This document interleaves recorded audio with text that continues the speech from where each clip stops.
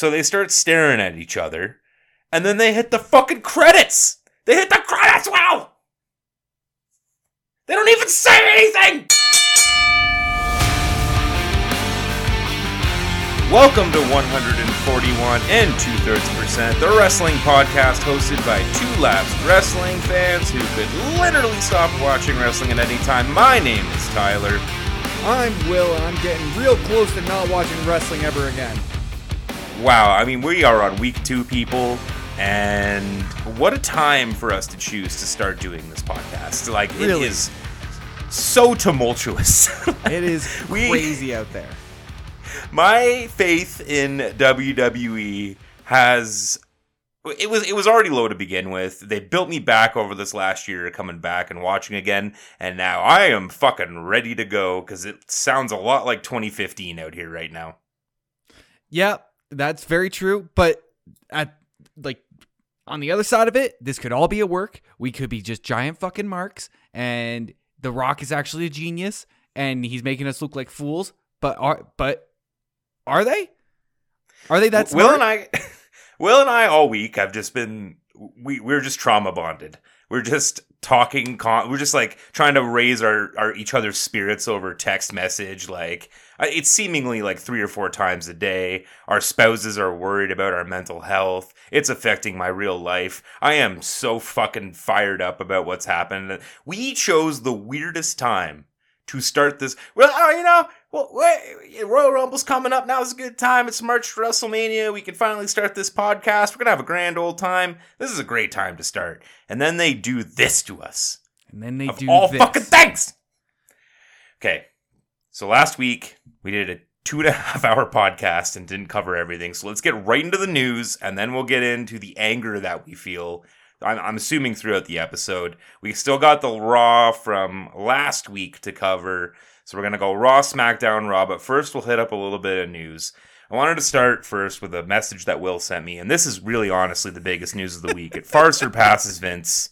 It far surpasses some of the other stuff we're going to talk about. But Will, let the audience know, where did you find this piece of information? And please enlighten them as to what you have found. Well, like all good news stories, I found it on Reddit at 5:30 in the morning or 6 o'clock in the morning. Which I just want to clarify for our listeners that that's Will's wake up time. He's not up at 5:30 because he's been up all night. That's typical for me. But Will's an early riser. He catches that worm. I get that. All right, I'm up. I'm ready to go. I'm catching the news. I'm scrolling. I'm looking at Reddit. Let's go. I'm scrolling one morning, and I see a little tweet show up from one thumb-talking gentleman named Solo Sikoa. And I have to pull this up real quick because these tweets are amazing. And they start going, they start getting viral. It really tickled me. Basically, someone on the internet, so Solo's Twitter was shut down sometime around this whole Rock fiasco. Yeah. And the assumption was he was getting hammered because of his connection to the bloodline, but we're pretty sure after Will's deep dive, I shouldn't call it a deep dive, Will's wading into the shallow pool, the shallow part of the pool. Yeah. That some tweets were uncovered from him as a Ute, and it's really wholesome compared to some of the other tweets that have been found from other famous people in high school. These are actually really, benign. This is great. But Solo tweeted a lot about his hatred of math when he was in high school. Well, it's hilarious to me because Solo and I are the same age. I think he's maybe like a year older than me. So we were in high school at the same time. So this is a period of time when you were tweeting nonsense for no reason whatsoever. And since I've become a grown man and matured in my life, I've gone back and deleted a lot of those more checkered tweets that I have. And most of the tweets were dumb anyways. But some of these tweets that Solo posted when he was in high school, great stuff. I've got one here from November 21st, 2013. Damn shit, I hate math. Blowing nose emoji. I have another one from the month before, October 29th, 2013. Hate math! Exclamation point, exclamation point, exclamation point, exclamation point. And then from 5 days earlier, October 24th, 2013, I hate math. Upset faces, upset face, upset face, upset face. So he must have been going through a test or some sort of study, some sort of like exam period at this time, and he was not having fun. But other people were like, they even dug even further to find what other tweets he was going on. And this one is one of my favorites that somebody found. Anybody have a Netflix account I can get on? Pray emoji, pray emoji. I did not see those ones. I just saw the math ones you sent me. That is fucking incredible. I think, okay, so keep going. Yeah. One more. This one from May 27th, 2012. I'm trying to go to the water park, though. I forgot about that one. I saw that one. It's so good because they've like positioned him, from the moment he came in as this silent assassin. Yeah. And, for our listeners, I don't think I talked about this last week, but one of my dream match for WrestleMania for Cody and Roman was a lumberjack match, which I'm a big fan. We're going to talk about it a little bit later in the show. I'm a big fan of gimmick matches when they mean something. Yeah. And I love a lumberjack match. And I think they've fallen out of favor because it's like really difficult to like convince all of these, I'm going to say millionaires. Some of them I'm sure are 100,000aires, but to convince them to stick around and stay in their gear to go out there and surround the ring and be lumberjacks. So my dream match was to have all these people, outside of the ring at WrestleMania that Roman had fucked over with the bloodline. So that you had this equalization of it, right? And maybe actually have, whatever remaining parts of the bloodline are left and kind of balance it out a bit. But that was my dream. And so to continue that dream, I now just want like a whiteboard or a chalkboard just filled with like calculus and to be in one of the corners and Solo like interfere, like he takes out like 4 or 5 like lesser people that Roman's feuded with or the bloodline is feuded with. Like we're talking maybe like a Sami Zayn. We're talking maybe like Hurt Rollins or whatever. Sure. And then he like stumbles upon the chalkboard and this look in his eyes is like, ugh. And then he just runs through the crowd. He just bails through the crowd and escapes. Okay, so that's in the air as he's crawling through the crowd. his thumb just yelling at him about math. All right, let's move on to some more serious news. Jacob Fatu is a free agent, which is kind of a huge deal. He is part of, like, I'm not say the bloodline. He's part of that Samoan family that is a large group of Samoan wrestlers who have dominated wrestling for a very long time. And Jacob, I would argue, in the matches I've seen him have in MLW, which is Major League Wrestling, an independent promotion, he is one of the best workers. He's great on the mic. He's great in the ring. The issue, I think, has always been, I might be misremembering this, but I do believe he has multiple convictions of lesser orders. I'm just speaking completely out of hyperbole here, but not manslaughter. I think he's had a few public fights or like drunk driving or like minor infractions, but that would restrict his ability to leave the country and work in Canada, Mexico, Germany, Australia, So I'm interested to see. Looking at here, it looks like he was arrested for robbery. This is just from Wikipedia, from a quick Google, around the time when he was 18. So probably just a little bit more of a checkered childhood compared to some of the other members of the family. And like you said, that'll just make it harder for him to work internationally, which WWE or even AEW will need you to do to be successful. Yeah, AEW to a lesser extent, but certainly WWE, which has a real presence right now internationally, right? Absolutely. So a lot of people have already theorized that this could be a next chapter in the bloodline. And I'm pretty over the bloodline stuff, but it does seem We're going to talk about it later. I promise, guys. We got lots of time to talk about this. It does seem like we're coming into the end game of the Bloodline storyline. So it would be interesting to see him come in some aspect, whether it's for Roman or against Roman. There are possibilities there, but I just think the logistics of it are kind of the bigger problem for him. Honestly, if he didn't have those charges, I think he would have been in WWE a long time ago. But just something to keep on the radar moving forward. He could have been Solo's math teacher. That could be an angle. Yeah, like, do you know, oh God, I'm blanking on his name. Steven, oh, fuck. Oh, come on, Tyler. Not Stevie Richards. Oh, why am I blanking so hard right now? There was a guy, he was the champion of ECW and had a good career, and he was in WWE for a brief period as, like, a teacher. He was the teacher character. And one day we are going to do like occupational gimmicks and run some of them down. But it was one of the like most gross misuses of someone who is like really, really amazing at, you know, wrestling and delivering promos, and they just had to be a teacher. I can't believe I'm spacing on his name right now. I'm going to look it up right now. Let's see here. He was the first ECW champion. Because I'm not sure, Will, if you're aware, but back in the day, there was the NWA, and there was multiple territories across the world. Across North America. And Shane Douglas was the name I was looking for. You know who Shane Douglas is? The name sounds familiar, but I'm going to say no. He had time in all the major promotions of the day. He had time in WCW and ECW and WWF. But yeah, in WWF, he was grossly misused as this character who was a teacher. And I would love to see him back and try to teach Solo math. Or same with, Randy Savage's brother, one of the Poffos.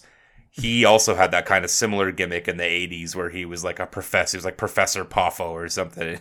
And both of them can unite to incredible try to teach Solo math.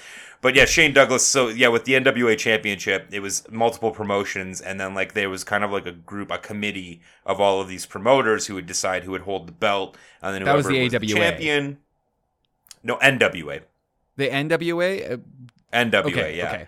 All right, AWA was part of the NWA. So they would put the belt on somebody, and then that person would work on their territory, but they would also kind of go around the country fighting, you know, different people, and for various reasons would retain the belts. If it was a heel, then there'd be a lot of like, you know, interference or whatever. They'd put him against the top babyface, or if it was a babyface, the heel would do something that gets disqualified, or they'd put him over or whatever. Yeah. But yeah, not important. Yeah, I've been reading a book about the territories a little bit. Just not reading, but like listening to an audiobook about it. So parts of it sounds familiar, but you know, when you're listening to an audiobook, you're like doing something and you're disappearing out of it and come back in, that sort of shit. No, but yeah, sorry, I've been there. No, yeah, I just that's all for Jacob Fatu. It's interesting to see if he does show up and what they can do. I mean, obviously WWE has a lot of money. Politically, they can kind of get the ball rolling on different things, and maybe, you know, get him exonerated for the crimes and have him come in. And if the money, you know, like everything else with these corporations, if the money is there for them to put into it to get a return, they're going to do it, right? So I'm sure they're probably considering that right now as we speak. Exonerating Jacob Fatu from his crimes is such a funny statement to say right now. I know, right? Especially with everything WWE is going through. One more thing before we touch on the big WWE Vince saga and all the sex trafficking. Rossi Ogawa apparently is out of Stardom now. You don't really follow Japan like at all, right? No. I just Googled this right now, so I'm a little familiar with what's going on, but not entirely. So tell the people, Tyler. Yeah, so, like, you know, I don't really follow Japan as close as many other people, so if you are a fan of Japanese wrestling, forgive me if I'm going over, you know, glossing over some major details, but Rossi Ogawa is basically the father of Japanese women's wrestling, is the best way to put it. He's been involved in multiple promotions, and he was one of the, I believe, 3 founders of Stardom, which is arguably the biggest women's promotion right now in Japan, where Japanese women's wrestling is like a little bit more, from what I've gathered, again, I'm not a big Japanese wrestling fan. Women's wrestling in Japan is taken a lot more seriously than it is here. Seriously might not be the better word. I mean, just more like it's more popular. Kind of similar to how, is anyone watching women's hockey in Czechoslovakia or sorry, not Czechoslovakia? That's the country has been gone for 30 years. In Czechia, no. Do they have a women's hockey league and a hockey team? Yes. But I don't think people are, even hockey fans are not as like well aware of it, right? But I think in Japan it just has a higher status. But Rossy Ogawa is like, he was the guy in charge of the talent. He was the Triple H. He was the guy who gave a start to a lot of these women's careers. And because women's wrestling is so popular in Japan, got the start of a lot of North American women into the big time. Scouted talent in North America that was being underutilized and brought them over to Japan to fight in front of bigger crowds for bigger paydays. And a lot of women love him. And I don't mean women love him. I mean a lot of women wrestlers, both Japanese and North American and worldwide, have a lot of loyalty to him for giving them their start. And there's been a lot of rumors online about him maybe coming to WWE or maybe starting his own promotion in Japan, another new promotion in Japan. Ooh. But it's also, there's a few Japanese women wrestlers in Japan specifically, not necessarily Japanese, that are very well regarded, that have been linked to maybe coming and making the jump to North America. And I mean, AEW's women's division is in fucking shambles. It's just terrible. My opinion, you don't have to agree, but they've been linked with WWE and AEW. So if they did ended up getting Rossi on the payroll in WWE, it would be a fucking coup, because there are so many women wrestlers that he can bring in just based on loyalty and trust. Yeah. I'm even seeing names like Chelsea Green, like some of the people that he's had come out to Stardom are like for even just guest bits, or just like while they were freelancers or while they're working up, like some of these people are now at WWE or AEW, like Chelsea Green. So yeah, he could have that power. Yeah, absolutely. Like, I mean, like one of the biggest names right now is, do you know who Julia is with a G? Julia with a G. I can't say so. No. So she's an English-born, Italian-Japanese professional wrestler who's in Stardom. And she's probably the biggest name right now in women's wrestling outside of WWE or AEW. And there's been a lot of talk about her coming over sooner rather than later. But now that, Ogawa's stuck in the middle, I saw something she came out and said, like, if she doesn't really want to make a decision until she can help Ogawa maybe start the new promotion and work 6 months there and help him out because of everything he's done for her career before she moves over, right? But it's tough because the North American audiences don't necessarily want what the Japanese audiences want, so you have that adjustment period. Like Io Sky. Io Sky was like phenomenal in Japan, but it took her a while to get into the North American style and get over with the crowd. And, now she's women's champion, which is amazing for her.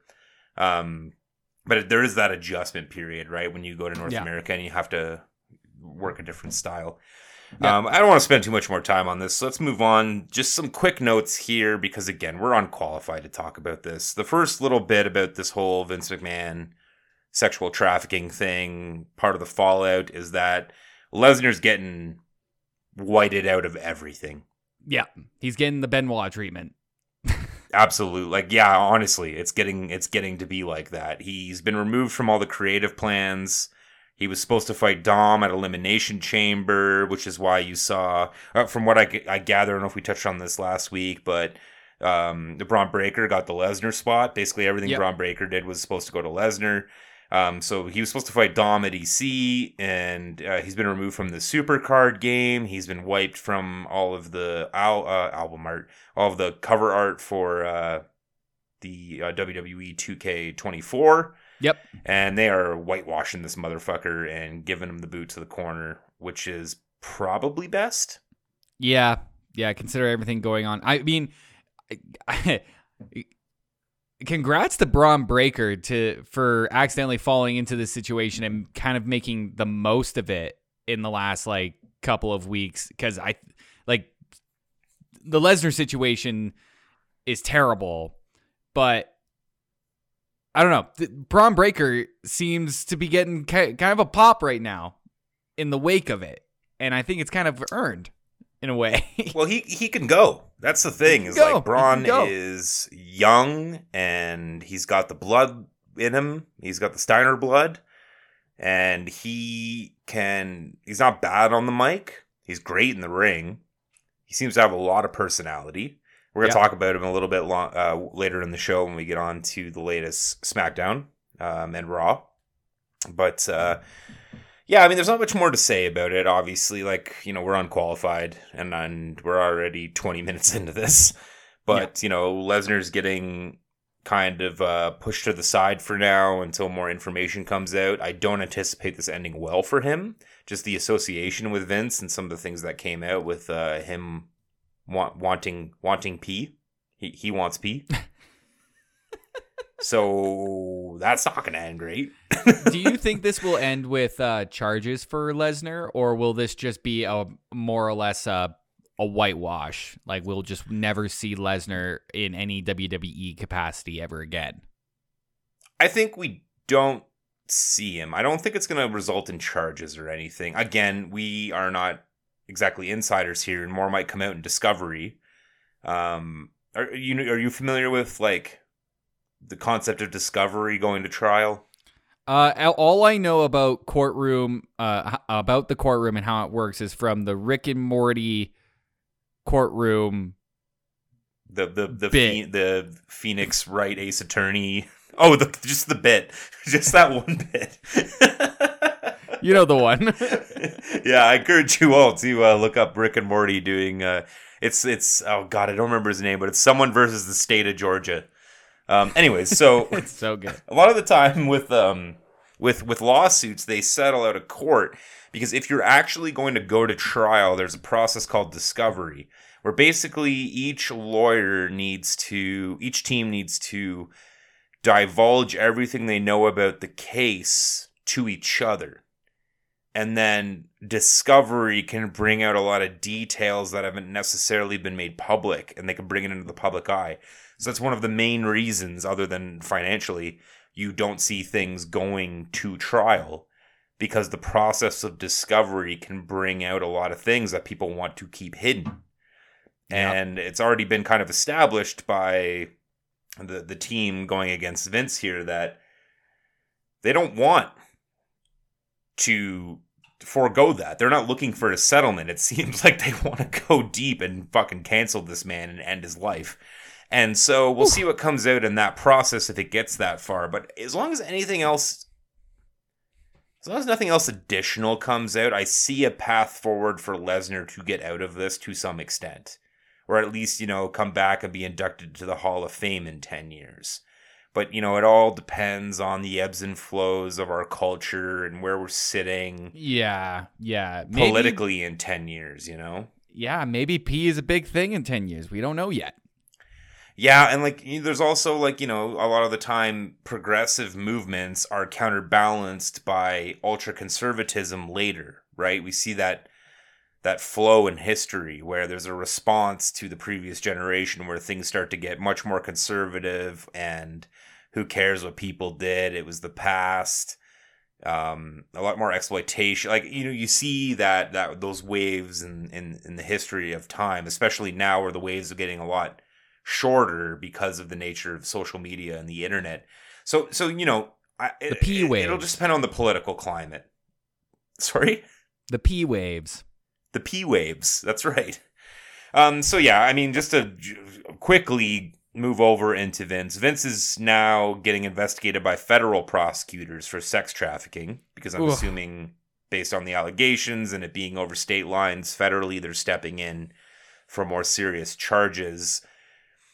There's really not much else to say on that. That's all really kind of where it is right now. They're starting to do those preliminary. They're starting to do the preliminary research and you know, start to think about maybe persecuting him on a federal stage. I'm basically going to drop it there. Do you have anything else to say about it? Nope. No, we'll leave it there. There'll definitely be developments over the next couple of weeks. We'll try to keep an eye on it. But there is a lot to talk about in kayfabe as well right now. Yeah, totally. Okay, so let's quickly, guys, we missed Raw last week because we went 2.5 hours. We're clipping right now. Let's just try to get through this one quick. This is the Raw from January 29th, 2 days after the Royal Rumble, live from Tampa Bay. I mean, so same place, kind of, different arena. You're at the Amalie Arena, which is where the Lightning play. Still good crowd, though. Florida crowd was packed in there. It was interesting to me, first thing off the bat, that they did this with the SmackDown too on Friday, that the recap of the Royal Rumble was out of order. They did the Women's Rumble, then the US title, then the 4-way, and then the Men's Royal Rumble, which was out of order of the presentation of the Royal Rumble itself, which was a little weird. Yeah. Okay. Yeah. Yeah, that's it. It was a little weird. But you know what happened later in the night, I guess, kind of led into that. So McAfee's back. Yay! It's cool. Yay! McAfee's back. The crowd seems to love him. He seems to really love wrestling, and I appreciate that about him. But he brings energy, but he's just not really that good on the mic yet. He's not. Maybe he just needs to spend a little bit more time in the actual universe, watching the shows week to week. With a little bit of media training. While watching this Raw, while watching the last week and a bit with McAfee on the commentators table, Michael Cole is actually doing a far better job now because he has to carry this so much.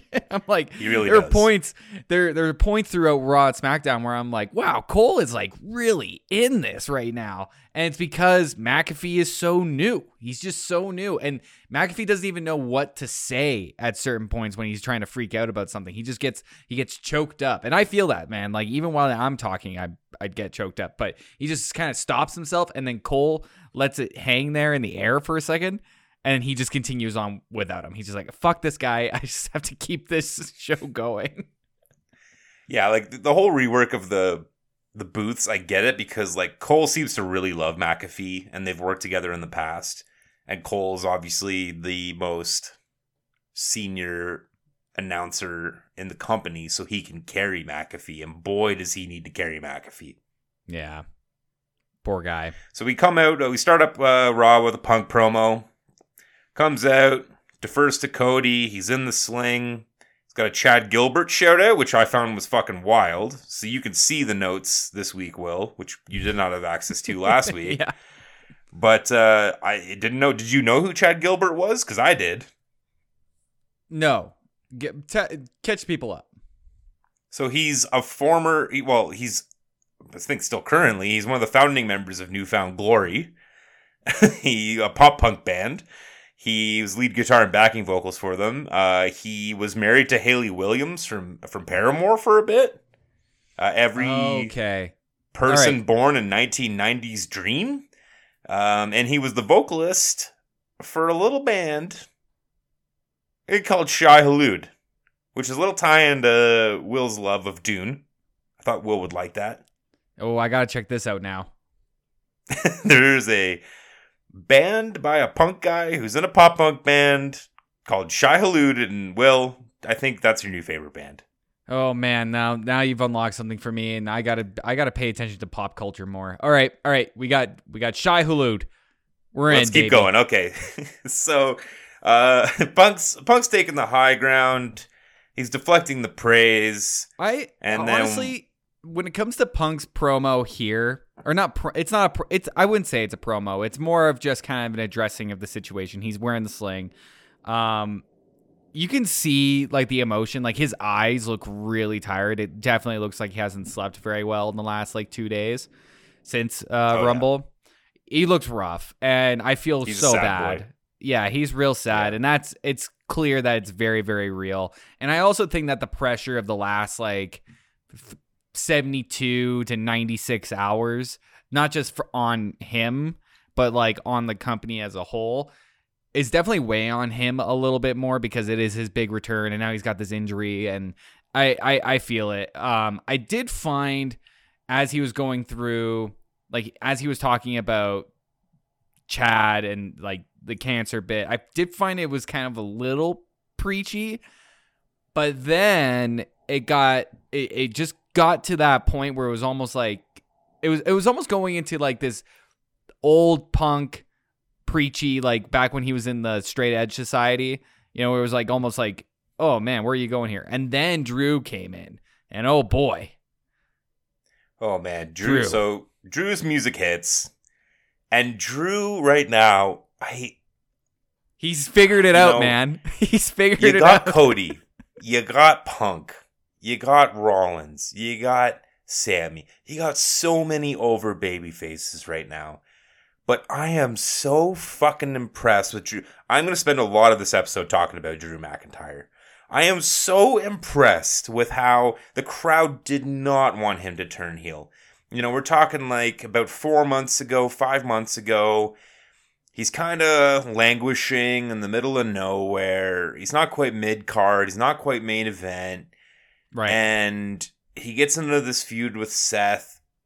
And he's still not even really a heel. And the crowd doesn't want to boo him. The crowd wants to cheer for him because they love Drew. And he's put his life on the line for this company. He held the belt during COVID. He's just been nothing but a solid fucking worker. He goes out there, delivers great matches, great promos. And he just kept hammering this like tweener heel angle. He's not quite heel. I fucking love Drew McIntyre. He might be my favorite wrestler. Good. He's so good right now. It's so great. And you're right. Like over the past 4 months, like it started off as a bit of a kernel, and you would see it when he's delivering these promos where he was trying to take a heel approach to these promos, but it was still coming from that old McIntyre state of mind, or that old McIntyre character. And the interesting part about these promos over the course of the last 4 months, when he was starting to feud with Rollins and he was starting to feud with Jey Uso, and as we led into Survivor Series and all that great stuff, the thing that was interesting about these promos is that he had really good, honest points that every time you heard him spoke, you were like, well, he's kind of right. And then he just kind of leaned into it a little bit more and leaned into it a little bit more. And now he's at this point where he's all the pieces have clicked into place. And now his social media is hot fire right now. The things that he's sending out as tweets is insane. The chirps that he's throwing at everybody. So good. And people love it. We're all here for it. Really, like you want to boo him as a fan because you're supposed to, kind of. But then he says something so fucking ridiculous, like that line when he was like, I prayed for you, and I prayed for this to happen." You're just like, dude, you're not allowed to say that. It's so good. He's so great right now. I would love in my dream scenario when we're going to talk about more about the fucking Rock and Cody. Is I want them to backtrack on this, and I want Rollins to have a nice break, and I want them to put the belt on McIntyre, and I want a heel run with the championship until Punk can come back and take it from him. That's what I dream of right now. That's a great direction. All right, let's keep moving here. Okay, sounds good. So yeah, we're just gonna whip through this a little bit here because they're kind of undercard shit, and we don't have time. But we saw another walk-in promo, the change of production that we've seen the last few weeks with DIY. How do you feel about these types of promos before we dive a little bit deeper? Because these promos have showed up quite a bit since that Raw over a week ago. I don't hate them because it takes the illusion of when one acknowledges the camera, the crowd can acknowledge the camera and understand that the performers see the camera. There's nothing really more infuriating for me than a backstage event that happens where they pretend like the cameras aren't there.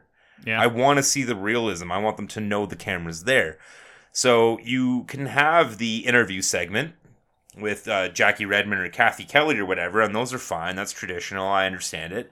I do prefer this than us getting like a candid look at something where we secretly see something we're not supposed to see, even though there's cameras and lights in production. I prefer that to... Yeah. I prefer this to that. So I don't hate it. Yeah, I think the hard part about it is that it's still a bit cheesy right now. Because when you have guys like DIY that kind of like they say their little shtick and then they run out there, the framing of it feels a little cheesy, but also maybe the people that they have doing it for the last like couple of promos for this kind of format have just their gimmick hasn't lent itself to that style of promo yet. They're still trying to figure it out. It feels a little awkward a bit of a right shoot. Now. Yeah, it's shootish. You know, it's shoot-esque. It's showing them in a competitive light, and I like DIY. Well, I really appreciate Ciampa and Gargano as wrestlers. I don't love the DIY bit. It makes no sense. I certainly hate the gear. The gear is fucking terrible. Yeah, I don't appreciate what they're coming out to the ring in. I don't like the sitting on the side of the mat and clapping their hands and patting their back. Like, I get it. It's their thing, but I'm really not here for it. But they can go, and they can go in different styles as well. I mean, Gargano's a little bit smaller, but Ciampa especially is one of those... He's a guy that I personally would like to see on, like, a Rollins level, because he can go like Rollins. They just haven't really given him the proper push. Right. Okay. But, yeah, I mean, like, it was a... You know, they got the walk-in promo. I really laughed at McAfee just fucking being terrible on the mic, talking about stealing pay-per-views on the black box. Like, don't fucking talk about that shit, Pat. We're not supposed to acknowledge that on air. And with Cole and McAfee, and, you know, and now it's been announced at this point when we watched this that Barrett and Graves are going to be on SmackDown. Like, who is the heel here? Is it McAfee or is it Cole? You don't... It's hard to tell. One, but like it helps tell the stories if you have one. Yeah, you need somebody on the heel side to kind of vouch for the point, kind of sell the point that the heel is trying to make in these matches. Exactly. And like with Graves and Barrett, you can already tell that Barrett is kind of taken. Usually, traditionally, the play-by-play guy is the face and the collar guy is the heel, and you can kind of see that happening on SmackDown slowly. And I want to talk about that later when we get to SmackDown, but you see Barrett you see Graves, more like you see Graves slowly turning face, and I want it to be slow. You know, I don't want this to be an overnight thing. I don't want him to show up one week and all of a sudden be the good guys cheering for the good guys.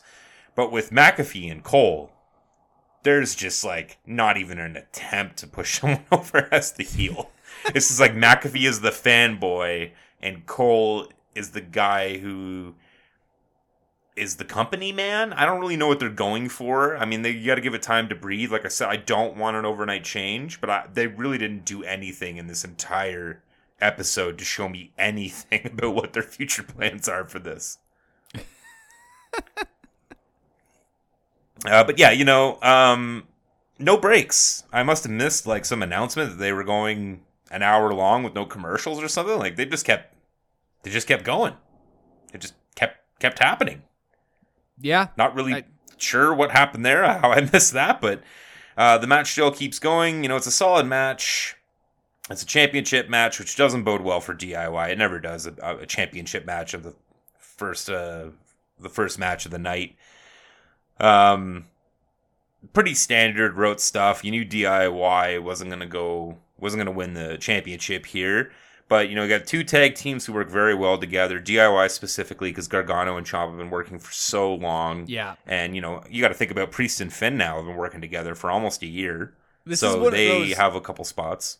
This is one of those matches that I was thinking about while watching because, like I said in our last episode, spent some time watching these older pay-per-views, and the speed of this match is insane. They're just hopping over each other, and that's kind of like the style of Gargano and Ciampa. Am I saying that right? I think so. Yeah. And with Finn and Priest in there as well, they're also like vibing with that style of wrestling where they're just bouncing off ropes. Like I was just so impressed with the acrobatic nature of the match. and and a guy that's Priest's size as well, because Priest is a big guy. He can keep up with that and just keep it going and keep it going and keep it going. Yeah, it was a very impressive match, and the lack of breaks really helped it for sure. Like it was a go pace the whole time. Nothing was really rough until that one rope spot, where like I don't really know if you're going to have a team member come in and put the foot on the rope, like, and the referee sees it clearly on camera. Mm-hmm. Like, don't you just DQ him at that point? But it is kind of like a breaking away, like if you run in and you break up the pin. So it's kind of similar to that. Like, but why go for the secret? Yeah, like, because it was a secret rope break. I believe it was Finn was being pinned, and Damien came in and tried to put his foot on the rope. But right. It doesn't have to be secret if it's a tag match, and we've already established that you can just run in and break up a cover by smashing into the pile. So either, why don't you just, like, from the side, just pull him out, or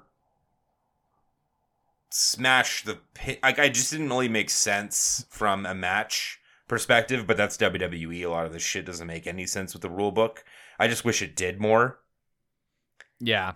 But whatever. It was a great match. There was a couple of fails. It was a great start to the show. Like, they went out there and they put on a great match, and you feel really ready to go into the rest of this 3-hour adventure that Raw can be sometimes. But, having like an hour with no commercials, oh boy, let me tell you, get ready for the commercials in the second half. You know what's going to happen. Well, and it's funny to think about this episode now, because this was still before this past weekend. So you're like, everything is still like great. And you're like, okay, let's keep it going. Like, something sucked. CM Punk is out, but the show has got this momentum to it. And that's going to lead to you're feeling good else. About it. You're feeling good. You're still feeling good about WWE at this point. You get the truth spot and that with the fucking augmented reality and the live, laugh, love sign with the great JD stuff. Like sad people. So fucking good. Dom wants to crack so hard with truth in the ring. He's just so desperately he's just biting that bottom lip, trying so hard, chewing that gum. Doesn't want to break. It's so, like, we all love truth. He's getting over with the comedy wrestling with a lot of people that hate comedy wrestling too. Like, he is a home run for 95% of the people who are watching this show. He is just, protect him at all costs. Keep it up until this thing is dead in the water. Like, it's just so absolutely amazing. I don't even know how it will end up dead in the water, because it's so good. It works so well. When Truth was like fucking when Truth was like, we're like a family. Priest, you're like a big brother to me. Priest is, I don't even know if it was on mic, he's like, you're older than me. Yeah. Holy Truth hell. No sells it. He just like keeps on talking. And then they jump him and beat the shit out of him. Miz comes in with the save, quote unquote, and like whatever. It was good. It was good stuff. Spoilers for later on in this episode, but you knew that Truth was going to consider it a jump in. Like, he just fucking knew. He's like, yeah, you jumped me in, guys. You beat me up. I'm initiated. I'm part of the team now. Like, what the fuck? We still have no commercials, which is wild. We get Chelsea Green and Piper Niven versus Baszler and Stark. They're plugging NXT during the match. It's going to be quick. There still hasn't been a commercial. Yeah, I'm not going to lie to you, man. Match. I skipped over this one. And it has nothing to do with them, but it kind of has to do with, like, I don't know where this is going. I have a lot of invested interest and a lot of things going around them right now. So I kind of moved forward from that. Like, even a little bit, like the DIY stuff, I wasn't really paying attention that much. So I was just kind of like, all right, fair enough. I'm paying attention to the Judgment Day. Where's Truth? Show me Truth. All right. Live, laugh, Truth. Okay. See that? Okay. And then we got tag team. Fuck it. Whatever. And then move on. Let's keep it going. So I don't know exactly what went on with this one.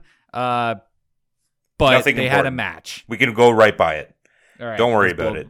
Meant nothing. It was super quick. Probably sub 5 minutes. So we finally get a commercial. We're at the top of the hour, and it's Cody time. So he comes out, he does the woes. Cody says something here that in retrospect, I feel like means more, but I called it in the moment, as my notes will say. You know, Cody comes out, talks to the crowd, and says something happened the last 48 hours that really affected me.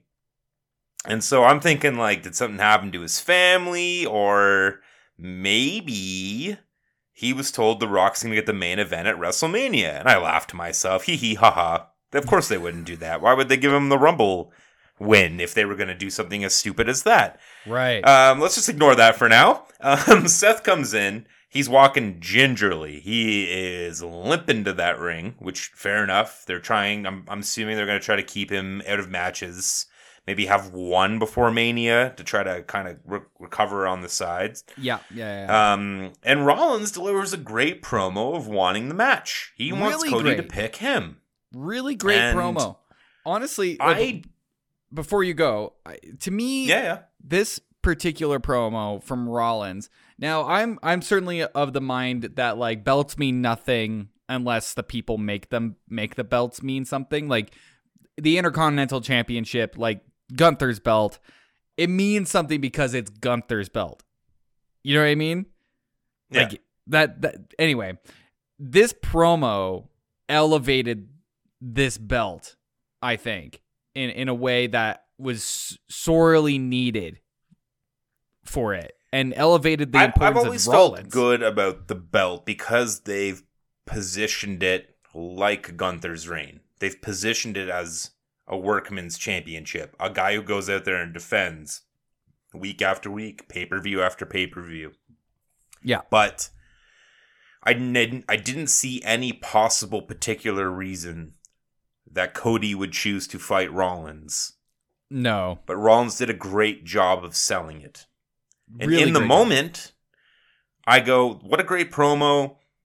Rollins has a lot of great points about why would you want to beat this fucking nerd, this Hollywood asshole who's never fighting. And so my interpretation of this at this moment is, oh, they're trying to get the crowd kind of second guessing it, like, oh, maybe pick Cody, put Rollins over a little bit, put the belt over. And then I started thinking about that Cody half crying at the beginning of the promo going, is there just like a weird possibility that they are going to pull Cody off of Mania for The Rock, and that like they're trying to build this up for Rollins? No, of course not. They would never be as stupid as to do something like that. They would never do that. And I pushed that right out of my brain. I make a note of it for the podcast to throw it out there. And it would have delivered a lot better last week because these are the same notes I had written for last week before everything went down. We should have fucking just did the distance, didn't we? Shouldn't we? Whatever. Anyways, so let's just keep moving forward with this, try to get through this Raw.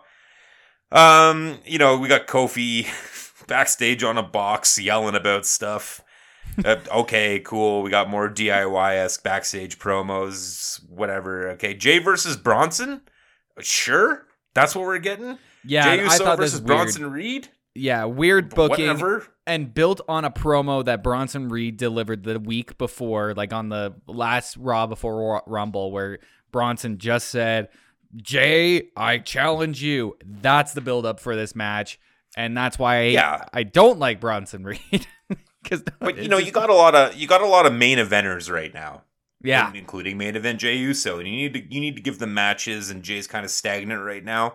So whatever, I go out there and have him crush somebody that, Bronson's usually the guy doing squash matches, but this is a good opportunity to just put Jay over a little bit. So I liked Bronson's new intro.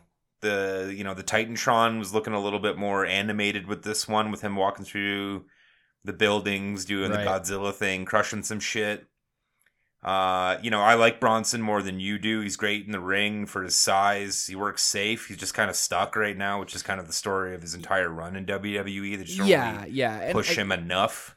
His ring work is fine. I don't think I have any problem with his ring work. It's just the character and the promos, the gimmick. It's just not working for me. Something, unless he puts on an actual Godzilla costume, I don't think I'm gonna I'm not. You're not going to get me over on this. Unless he puts on a giant lizard costume. And then some more like filler. We got Andrade getting a good push on the video package. Get some more Pierce and Aldis stuff, which we love. Another backstage straight to camera for Gunther coming out, which was a little bit interesting. We got the third one this night.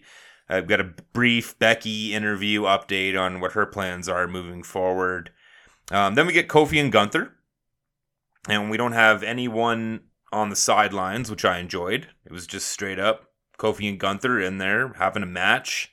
Yeah, Gunther was beating the living fuck out of Kofi for 2 picture-in-pictures. Do you get the pictures-in-pictures on the WWE? You don't, right? On the WWE network, on the Canada broadcast, there's no picture-in-picture on the ad breaks. No picture-in-picture for the ad breaks. Okay, so I watched this on my definitely legal cable. Of course, and they have picture-in-picture ad breaks for some of these matches. And literally, it was just Gunther beating the shit out of Kofi for the space of what was on television and 2 ad breaks, picture in picture, just slapping the living shit out of him. After the second break, you got a little bit of a comeback for Kofi, but we all know how this is ending. Just a weird match to make it this late, but it was a weird match to have be like so dominant by Gunther and then make it an actual match after the second ad break, and actually have Kofi come back a little bit. Right. I'm kind of over the Imperium New Day stuff. I hope we come to an end of that. I mean, you obviously have to have things for Vinci and Kaiser to do until Kaiser inevitably turns on Gunther and fucking Vinci ends up stuck in like mid-carding NXT in like a year and a half. Right. Yeah, we'll see how that goes. Yeah, I mean, we'll see it as we go through this episode, like how they kind of leverage this to something else. But I'm kind of with you, and I'm just ready. I'm ready for my Kaiser solo run. All right, let's break him out. Let's get that guy out there. He put him. It's in the next 6 months. Yeah, put him in a fucking like uniform or something. I don't know. Dude, I think Gunther drops the belt soon, maybe at Mania even, and then we get until SummerSlam. We get a dissolution of Imperium leading to Gunther Kaiser at SummerSlam. I'm down. And then just to kind of like put Gunther, just to give Gunther something to do for a couple months before they start bringing him into the main event. And maybe have Kaiser get a quick win over him at Backlash or something. That was maybe interference by whatever, and then have Gunther just stomp him in like a no holds barred match at SummerSlam or whatever, and then hear me out. Have them go their separate ways. Maybe get drafted to different. Yep. Hear me out. Kaiser joins New Day. Let that sit. Let that sit. Okay, wait. Listeners, think about it. Think about it. It could work. Just Kaiser, pancakes. Think about it. Trombones. Think about it. Nazism. Well, themes of Nazism that aren't directly referred to as Nazism. Think about it. Think about it. So then we move into Kabuki Warriors versus Nox and Natalia. We all know how this ends. See you later. Not going to talk about that one. Jackie it was like 3 Redmond. minutes. It was like 3 minutes of wrestling. It was absolutely nothing. Jackie Redmond's interviewing the girls who love to dance. Will, did you know they love to dance? Apparently they love to dance. They fucking love EDM and they fucking love dancing. Love it. They love dancing. And they're getting their rematch next week, and it's going to be a fucking barn burner. All right, so here comes Damage Control. Time to sow some seeds. Okay, never mind. No, it's just Bailey. Oh, wait, no, Damage Control's already in the ring. Okay, I'm not sure what's happening here. That's my thoughts in the moment. No knee brace on Dakota Kai, which I thought was important in the moment, and later found out that she posted on social media that she just forgot it at her hotel room. I was like, oh man. I was like, oh, no brace on Dakota. Here comes the big turn. Dakota's gonna fuck some people up. No, she's not medically cleared. She just forgot the brace at the hotel room. Rhea comes out. The crowd has woken up after having to sit through Kabuki Warriors and Nox and Natalya and this fucking Damage Control promo. Yeah. So Rhea comes in. Rhea's telling Bayley, don't pick me. I'm going to beat the shit out of you if you do. And then Nia comes in. I believe I heard the crowd actually groan in real time. I heard a sigh collectively of the crowd going, come on, no, we don't, just go away. I don't, or maybe it was just in my own head. I don't know. Well, I mean, like we have to expect this coming. Like they have to get this done and over with.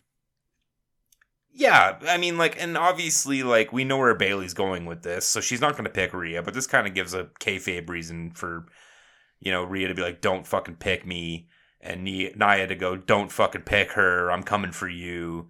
Yeah. Nia gets over on Rhea a little bit, beats the shit out of her, whatever, who cares? Rhea's not going to make it to WrestleMania, blah, blah, blah. I'm assuming that it's going to be Rhea and Nia for Elimination Chamber because, obviously Rhea's going to have a big part of that card because it's in her homeland. Of course. You have to give her someone big to beat the shit out of. So it still leaves open the main event at WrestleMania, which, for God's sakes, we all hope it's not Rhea and Nia Jax because that's going to be a fucking boring slog of a match. Not a Mania. I mean, we kind of know what's going to be happening here as we get through this episode. Yeah. I mean, we can certainly, we thought we knew what was going on in this fucking company during this Raw. Everything kind of seemed normal and real and like what we expected. And then we get into fucking SmackDown. Okay. We were so young. Off the Raw. It was a beautiful time. Well, let me tell you, January was a wonderful month. Everything made sense. Things were normal and real. So anyways, Zayn McIntyre at the end of this. I'm really happy to see McIntyre not come out with the sword. I hope it doesn't come back for a long time. It was a stupid bit, even as a face. Mm-hmm. We knew what was going to happen here. Pretty straightforward. We got some interesting camera angles on a production note that... We were talking about the changes in production. I thought there was some interesting camera angles they were hitting here, especially with that top rope spot with both of them. Yep. But it was a back and forth, nice tight match. These guys can work, man. These guys got chemistry in the ring. They can make it interesting. They can deliver high caliber matches, kind of like without too much effort on their end. Because this is, like, watching them, you can just tell, like, this is another day at work. But they're fucking going, man. They can go with each other. Yeah. No. They can always have a good match no matter what. Now, I don't want to sell it too short. We knew the outcome going into this. So, whatever. It's fine. Raw's over. It's the Raw after Royal Rumble. They're not going to do much. Pretty straightforward. So, let's get into SmackDown now. SmackDown February 2nd, live from Birmingham, Alabama. All right. Now it's the South. It's a big day. I think we both I was ready for this day. Because we knew something was going to happen. There was something in the air. There was something in the air. We got teased about a few promos. We got Roman, I think we were teased in advance of Cody delivering his decision for WrestleMania. Yes. And I think this was actually the day where I was up at like 5:30 and I was looking at Solo tweets. And I'm firing them off at Tyler. So like I'm in the mood, right? Life was still good. I'm having a great time. So Cody comes in and he's got a great doggo. See this dog? Great doggo. And this it looks dog is fantastic. Like Cody. It kind of does look like dog version of Cody. It's got the bleach blonde hair. He barks. Neck and tattoo. He kind of goes, whoa.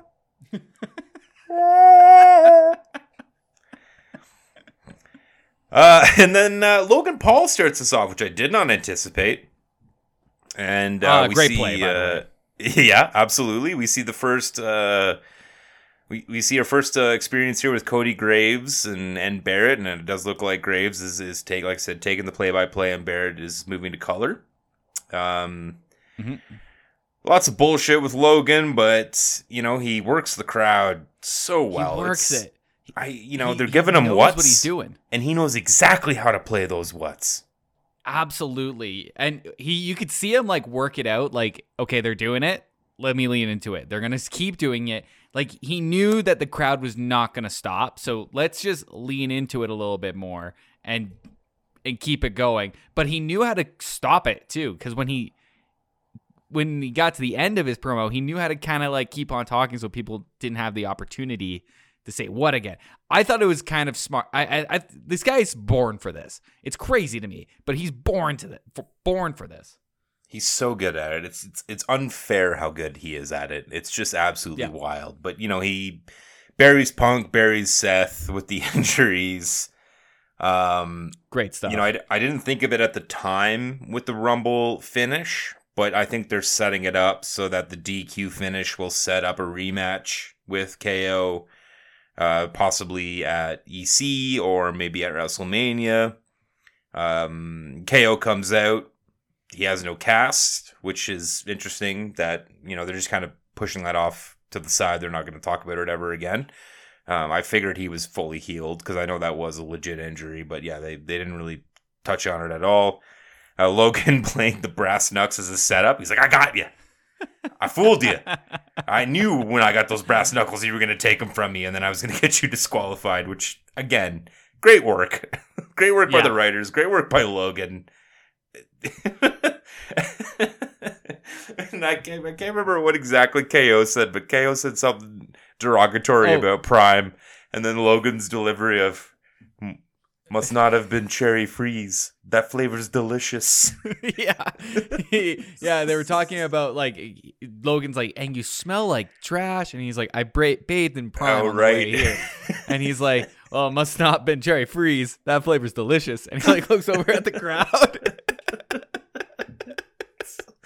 So funny. I bought $100 worth of Prime in that moment. I was like, send it over. Cherry freeze. Let's go. I'm ready to be cool like the kids. I'm ready. So the Theory comes out, and we get Theory Owens. I was watching. just wanted to put it here. So I'm watching the very illegal feed that I have on my cable, and I'm watching the New York City feed of the show. So it's the Fox New York City affiliate. And during the break, they played like a hip-hop inspired ad about joining the New York City correctional facilities, like department. like, do you want to have a lot of money, but you don't have a lot of school? Well, then be a correctionals officer, and it will be real cool. We got some, we got some good health care. We can pay for all your pills. Just join Correctionals New York and get all the thrills. Like, it was this really bad throwback to Is that the image you sent to our group chat of like this dude that was in one of these commercials and you're like, what the fuck is going on here? Oh God, I don't remember what one I sent to because you get a lot of fucking wild ads in the States when you watch these. It's absolutely advertising insane. Down there is crazy. You could just get away with anything. You just advertise like, oh, this pill's going to make you feel great. It's going to make all your problems go away. And then they have to list off all of these like side effects that could potentially happen if you have this pill, including like your asshole You could exploding. die. You could just die. You could just fall apart. Mm-hmm. But Logan's on the mic, which is even weirder because now we have what is essentially 3 heels on the mic. We got Graves, Barrett, and Paul.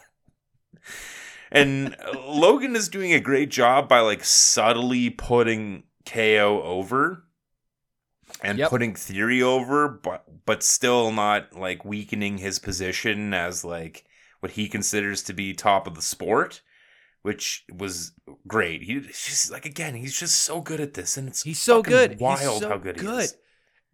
And throughout this entire match, when he was out at commentary, he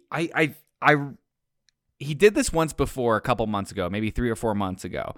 And I noticed that time he was quite quiet and he was very analytical about the match. And he wasn't really like smack talking at all. But I think he was still he just became US champion at that point, or maybe was just about to go into the US championship. Like maybe this is around like when Ray was still wrestling a bit. And he was quiet. This is a completely different Logan Paul that we're getting. He is fully in character, but he's not overstepping his boundaries. He's making very entertaining calls while the match is going on, but he knows when to shut up and let the rest of the commentating crew do their job. And then when they ask him a question, he hops in, he does their thing. And the thing that I thought was really interesting about his like awareness about how this all works is that they do a shot of Graves and Barrett just talking to the mic or talking to the camera right before a commercial break or something like that. And in the background is Logan just doing these like fake punches, like he's really into the match that's going on, and he's just chewing scenery behind him. I'm like, fuck, man, like, how do you know how to do this already? You know? He always knows where the camera is. He always knows the moment to pick. He is just fucking locked in, and it's so wild how good he is at this. It's crazy. It's crazy. I can't believe. Anyways, so Theory. Get him in the fucking. I think I texted Tyler right after this match. I was like, give him a fucking Hall of Fame entry, like right now. Just give it to him. He's done more than Snoop Dogg has ever done for this company. Hands down. You can put him in the celebrity category now and then re-induct him in 10 years as an actual wrestler. Fuck yeah, let's go. But yeah, good finish. You know, we get into the false finishes. Good match. Paul tries to feed Theory with the knuckles. We get more callbacks to the match at Royal Rumble. Paul distracts the ref by accident. Owens gets the reversal. Theory gets fucking knocked out. Owens chases him through the crowd. You know, it's just like really, really good, solid stuff. Yeah. We start walking into... yeah, go ahead. The disappointing thing about this match is I feel like Waller is starting to get buried more and more and more.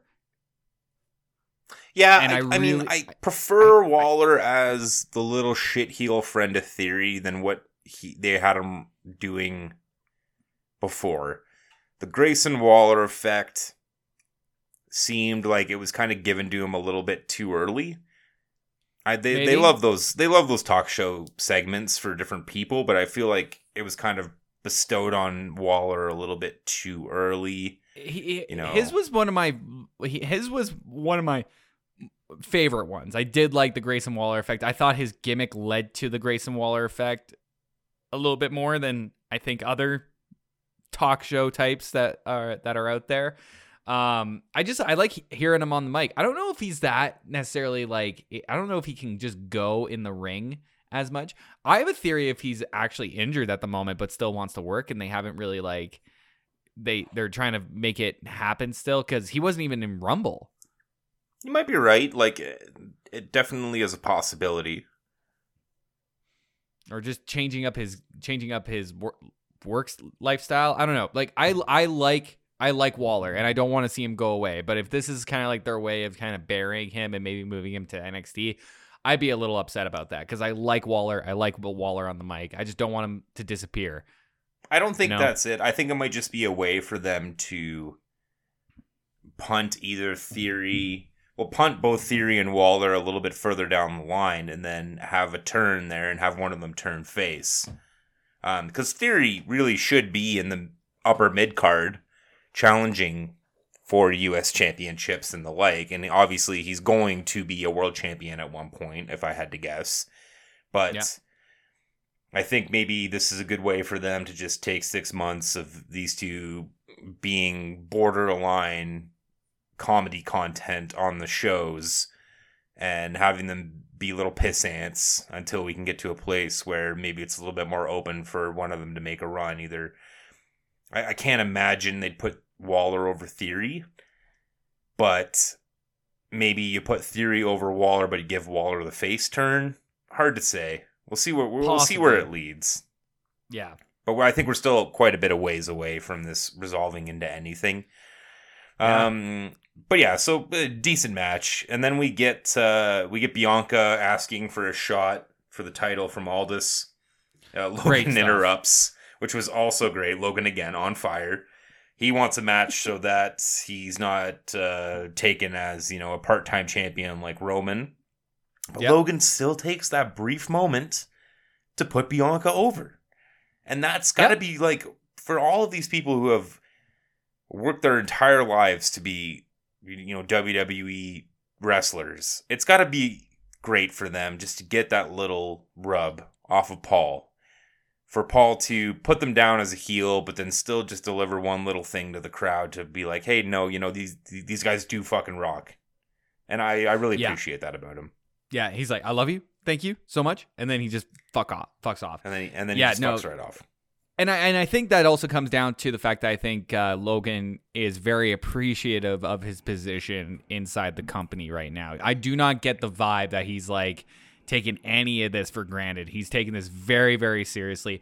I've actually tuned into his podcast quite a bit lately. And I say that knowing that, like, literally a year ago, probably even like 2 years ago or somewhere around there, I would have been up there with the most like anti-Logan Paul crowds out there. And now I'm just completely reversed. And the interviews that he's having with the other wrestlers in WWE on this podcast, he's got a serious respect for these guys, and he's asking really strong questions. I'm not gonna lie to you, man. His interview that he did with John Cena almost made me cry. Wild. At work. Wild. At work. Fuck, I mean, man. like, he's playing a character both in WWE and in real life. And I think he's been playing that character in real life for long enough that that's what helped him translate so well to WWE. Is like, I think he's kind of working everybody on a day-to-day basis, whether or not it's in wrestling or just the real world. So I think he's got experience on playing that character, and seems like at the end of the day, he's probably a lot more down to earth than he portrays himself as. Yeah, absolutely. All right, let's keep moving it forward here. Yeah, this one I can go pretty quick here. So I missed the Pretty Deadly intro because I was fast forwarding. But for me, not seeing the Pretty Deadly intro, I just see like this weird ass fucking filmed segment, the cinematic promo with Escobar and the fake LWO. Legados del Championinos. I don't fucking even know their name. I get it. Like you said, they're cartel. Sure, why not? They're the evil Spanish guys against the good Spanish guys. Yeah, they're leaning into it. It was a weird segment, though. It was a weird segment, and then for someone who did not see Pretty Deadly come to the ring, they just cut out of it, and it's like, oh, they're in the ring. Oh, and there's like 3 other teams in the background. Okay, so we got LWO, we got fake LWO, Pretty Deadly, who is severely underutilized, and and we got Pete Dunne and Tyler Bate. Okay, yeah. And they're both, like, weren't these guys, I guess not, because Pete Dunne, when he was Brutus, he was in the Brawling Brutes. Not Brutus, Butch. Butch, sorry. But Tyler Bate wasn't in Brawling Brutes, right? This was before I tuned back in. Right, so Pete Dunne and Tyler Bate were both a big part of NXT UK, which is now dead because of COVID, pretty much. And they can go, but they're smaller dudes. And then Dunn got the call up, and they renamed him Butch because probably Vince McMahon. And like they have they have a team history. I believe it was British Strong Style was their name. Okay, and which will probably slowly get introduced into what we're doing here on Raw. But leading into this, I figure, okay, so fake LWO is going to win because they get the promo. Really? You thought that? I did think that because they say, but then they said it's a championship qualifier match. So it's a 4-way for the opportunity to be in a one-on-one match to then challenge Judgment Day for the tag titles at Elimination Chamber. And then I thought, I don't think they're going to really waste Pretty Deadly... Or sorry, they're not going to waste the LWO, fake LWO rivalry. They're not going to interrupt it for a couple weeks here to do that. So it's probably going to be Pretty Deadly or Dunn and Bate. So then I started thinking, It's going to be one of the two, and they've already underutilized Pretty Deadly hard right now, and they're not really in a rivalry with anyone, so they've been pushing Dunn and Bate and trying to make them more serious, so it's probably going to be those two. Yeah, so that's the what I match was starts. thinking. Like literally as the match was starting, I was like, it's Pete Dunne and Tyler Bate. Right, especially after they had one of those cinematic promos last week on Raw. Same as the fucking Cartel fake LWO. So it's a fucking Tornado tag team champion, or not even Tornado. It's just a 4-way tag match where anyone can get tagged in. No DQ. Lazy booking. Here comes exactly what I think it's going to be. It's a bunch of really cool spots and flips and flops and lots of setups and who the fuck is the legal man. You know, I knew exactly what we were getting into going into this. And then they wasted, we were talking about this on the last episode, they wasted the launch. They wasted the big launch off the ropes on this meaningless fucking 4-way tag team match. Yeah, save that shit for PLE. Yeah, and it was at a weird point where they didn't even have time to fucking like build it up or anything, because when they did it on NXT, there was a level of build up to get to that launch. But here it just kind of like happened, and I see in your notes here like they didn't even like utilize the camera angle. Oh, it was a terrible camera angle. To show the distance. It didn't sell the distance. Yeah, exactly. It felt weak. It did, and they fucked it up. And then when they showed the replay coming back from the break, they picked the wide camera angle, and it looked fucking fantastic. But in the moment, awesome. You're so close up that it doesn't sell the amount of distance that he gets, and it's just a big old fart noise. Yeah, and unfortunately, I think it's one of those things that because it happened on NXT, they wanted to put it on the main roster just for because more eyes would be on that move, but.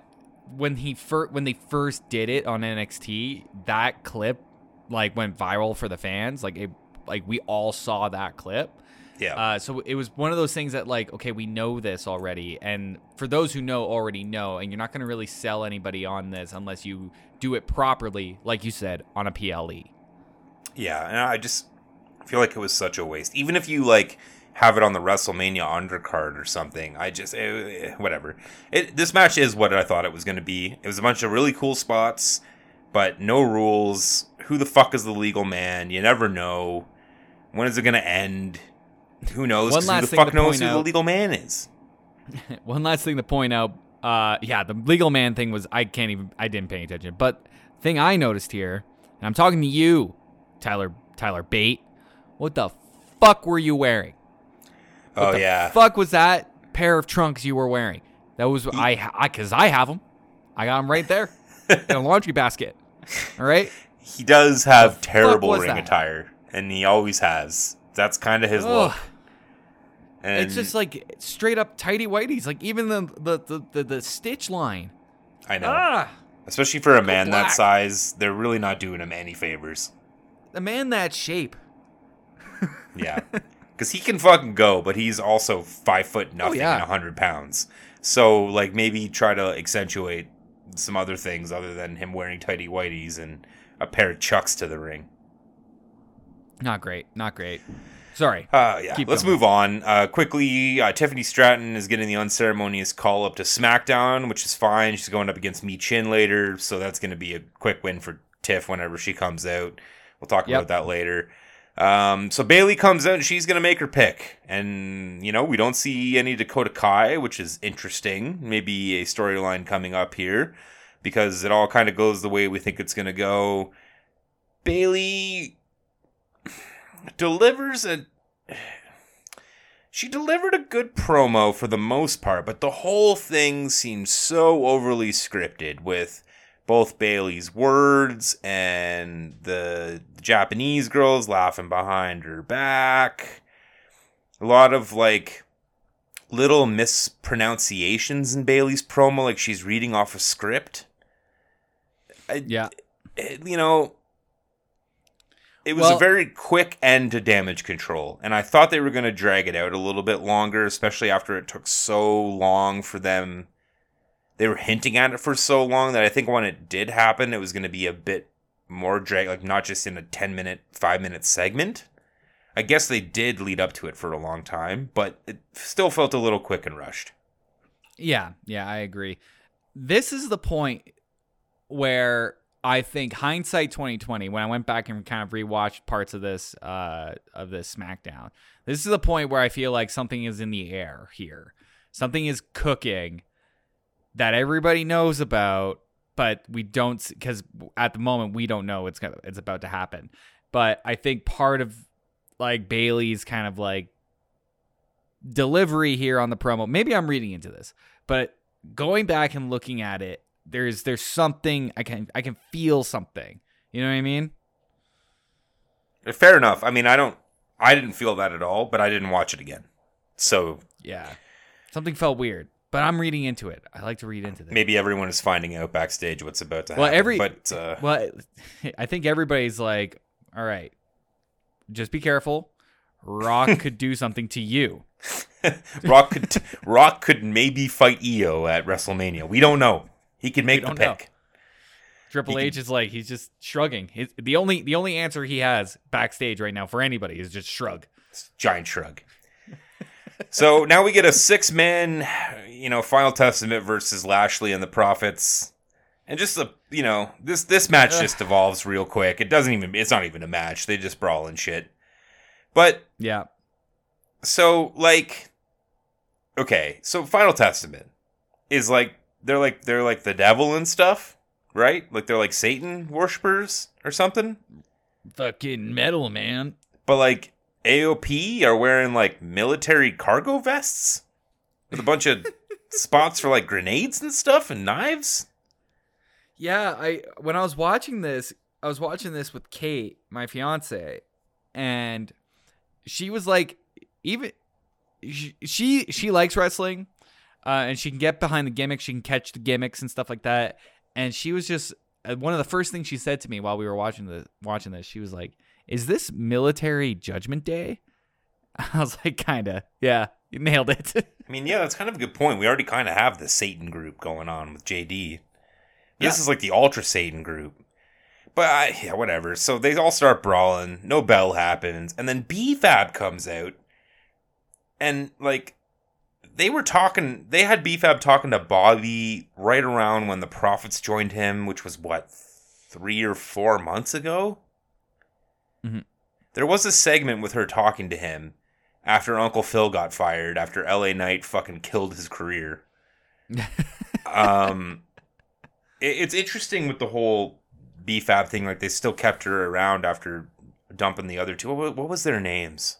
Do you remember? No clue. This was like Crime Time? No, that's way too early. This was bizarre to me. I had no idea what to make of this. Basically, they're doing the same thing they did with the fake LWO. They're just evening up the teams so that it makes a little bit more sense for them to go, 5-on-4 with Paul Ellering. And is the only exception to not have a match with I'm gonna say this right now, guys, just because I don't have a better name for it, Team Black, because that's what they're doing here. They're doing they're doing like spooky devil people and Team Black, and I get it, and that's fine. It's just like I don't know how long we're gonna have to suffer through this, and how long. I mean, I guess you have to distract Lashley. You have to put Lashley somewhere. Because he should be challenging for the world championship, because he is a monster human being. Yeah, but you got to kind of have to have him doing something. Yeah, but the card's so stacked, and they have nowhere to put him right now. It's just there's a lot going on. Yeah, and so now he's just fucking dicking around with Karrion Kross, who, as I said last week on the pod, if you want to put Karrion over, you get him the win over this group, but you can't because you have Lashley and Montez on this team. Lashley being one of, not the biggest stars, but certainly one of the most believable monsters in wrestling, in WWE, and Montez, who is also going to be a fucking star at some point. So you know they're not going over him. So it's all just a bunch of nonsense. Let's just move on. Can we just move on from this? Let's move on. Can we move on from this every podcast? Can we just be like, yeah, this is what happened. We'll give like a 10-second summation and move on until inevitably Lashley just like murders Karrion Kross in the middle of the ring. Sure. I'm happy with that. Beautiful. Okay. Motion approved. Motion carried. Let's go. Okay, so Braun's making the jump, it looks like. Lesnar's loss is his gain for sure. We hear that Jade's going to make her pick soon between the two brands. Tiffany Stratton comes out to fight Mi Chin. I no doubt that she's going to beat the living fuck out of her, which is exactly what happened. I'm a big fan of Tiffany Stratton. Me too. She's, I've watched a little bit of her on NXT. I like the character. I like her promos. She can go in the ring.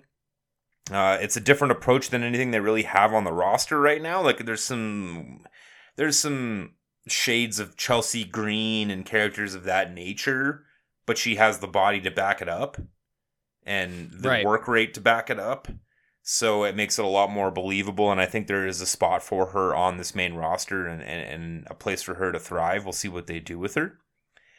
Yeah. But, whatever. Typical stuff. Mi-Chin starts hot. Tiffany gets the comeback, goes through the break, beats the shit out of her.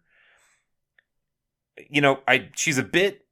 What I'll say about Tiffany, she's a bit gymnasty. She's a bit gymnastic-y, like the dance squad. The girls who love to dance.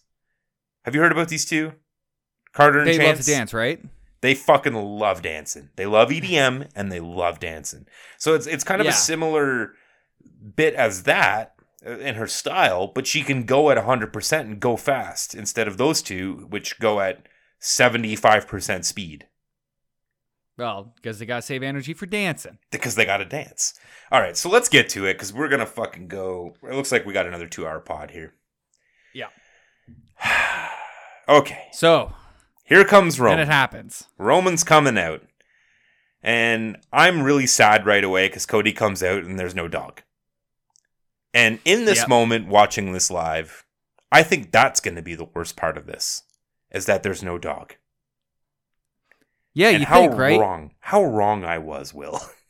Yeah. How and I'm thinking there, Cody comes out, he's cutting a promo, and I'm thinking, wow, they're really setting up Mania double time here. You got Bayley already turning on DC, or DC turning on Bayley, and Bayley's picking Io, and everything's falling into place very quickly on the lead up to Mania, and now you got Cody coming here to call out Roman right away, and they're out there distinctly and succinctly just dismissing all of the Seth Rollins things that he said on Monday. Both Cody and Roman. Roman shitting all over Seth, calling it the real belt. Cody's like, that's not the real belt. Roman, you have the real belt. And then he says, I want to take everything from you. And then I get a little scared when he says that. And then he says, I'm not going to do it at WrestleMania. And I yelled. I yelled vocally in my living room. Mm-hmm. Because I knew what was going to happen if you smell what The Rock is cooking. So here comes Dwayne. And I am so angry. Immediately. So I have footage of me during this as well. Maybe we'll pipe it in here. We might pipe a few clips here, but my fiance took some footage of me reacting to what was going on SmackDown, because I watched a couple hours behind, and she was up to date on the news. She was checking it, and she was grilling me throughout the entire night, going like, "What do you hope you want happen?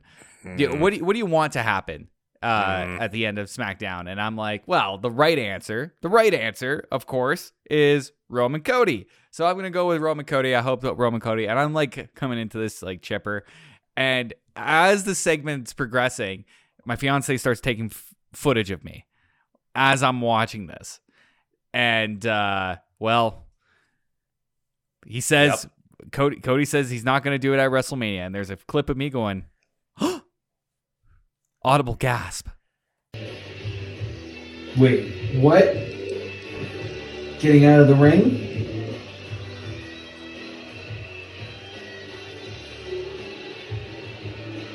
Leaving?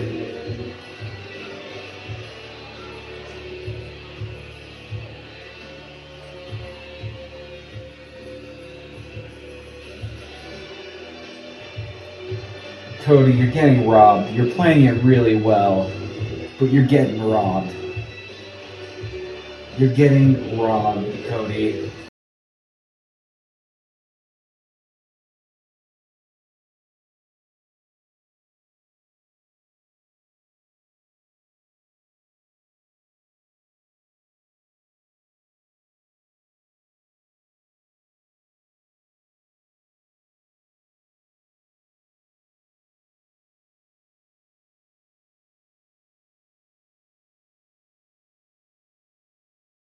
Ugh.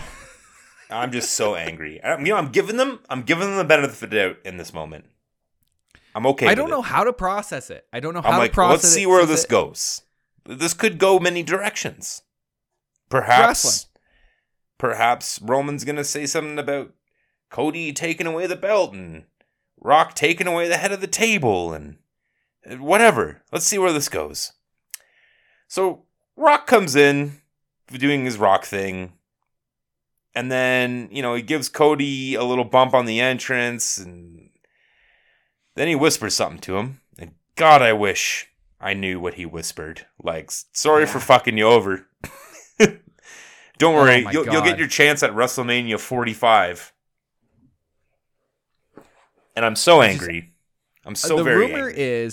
The rumor is that from what people saw on the other side, is from like reading his lips, but there's no credence to this. I don't see any video of this happening, but the rumor is that he said Dusty would have loved this. Oh, I hate that even more. Yeah, I fucking hate that so much. There's something there, and the handshake that they do, I feel like is also a call to Carl Weathers, which passed away earlier that day or the day before. Is he dead at this point?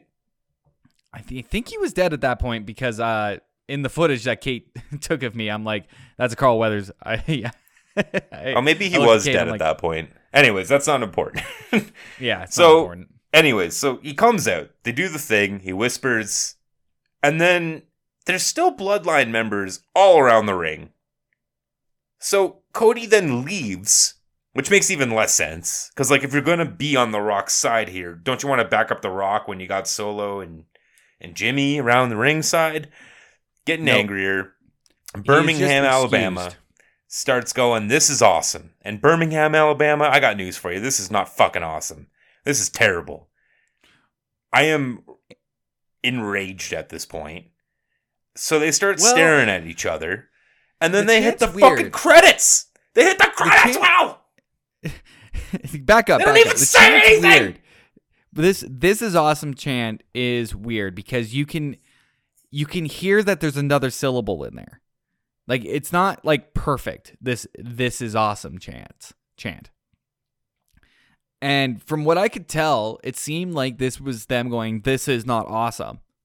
And they were there was a balance between this is not awesome and this is awesome. And they're fighting back between each other. Now, this is just my conjecture because of the quality of audio that I was working with.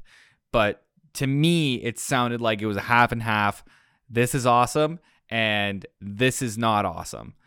And then, like you said, they get closer, they face off, Roman raises the belt, and then a little promo for a fucking press conference this coming Thursday comes on screen, and then the little credits thing just brutal. Cuts black. Just over. Fucking brutal. And here, Tyler, I want you to put in my live reaction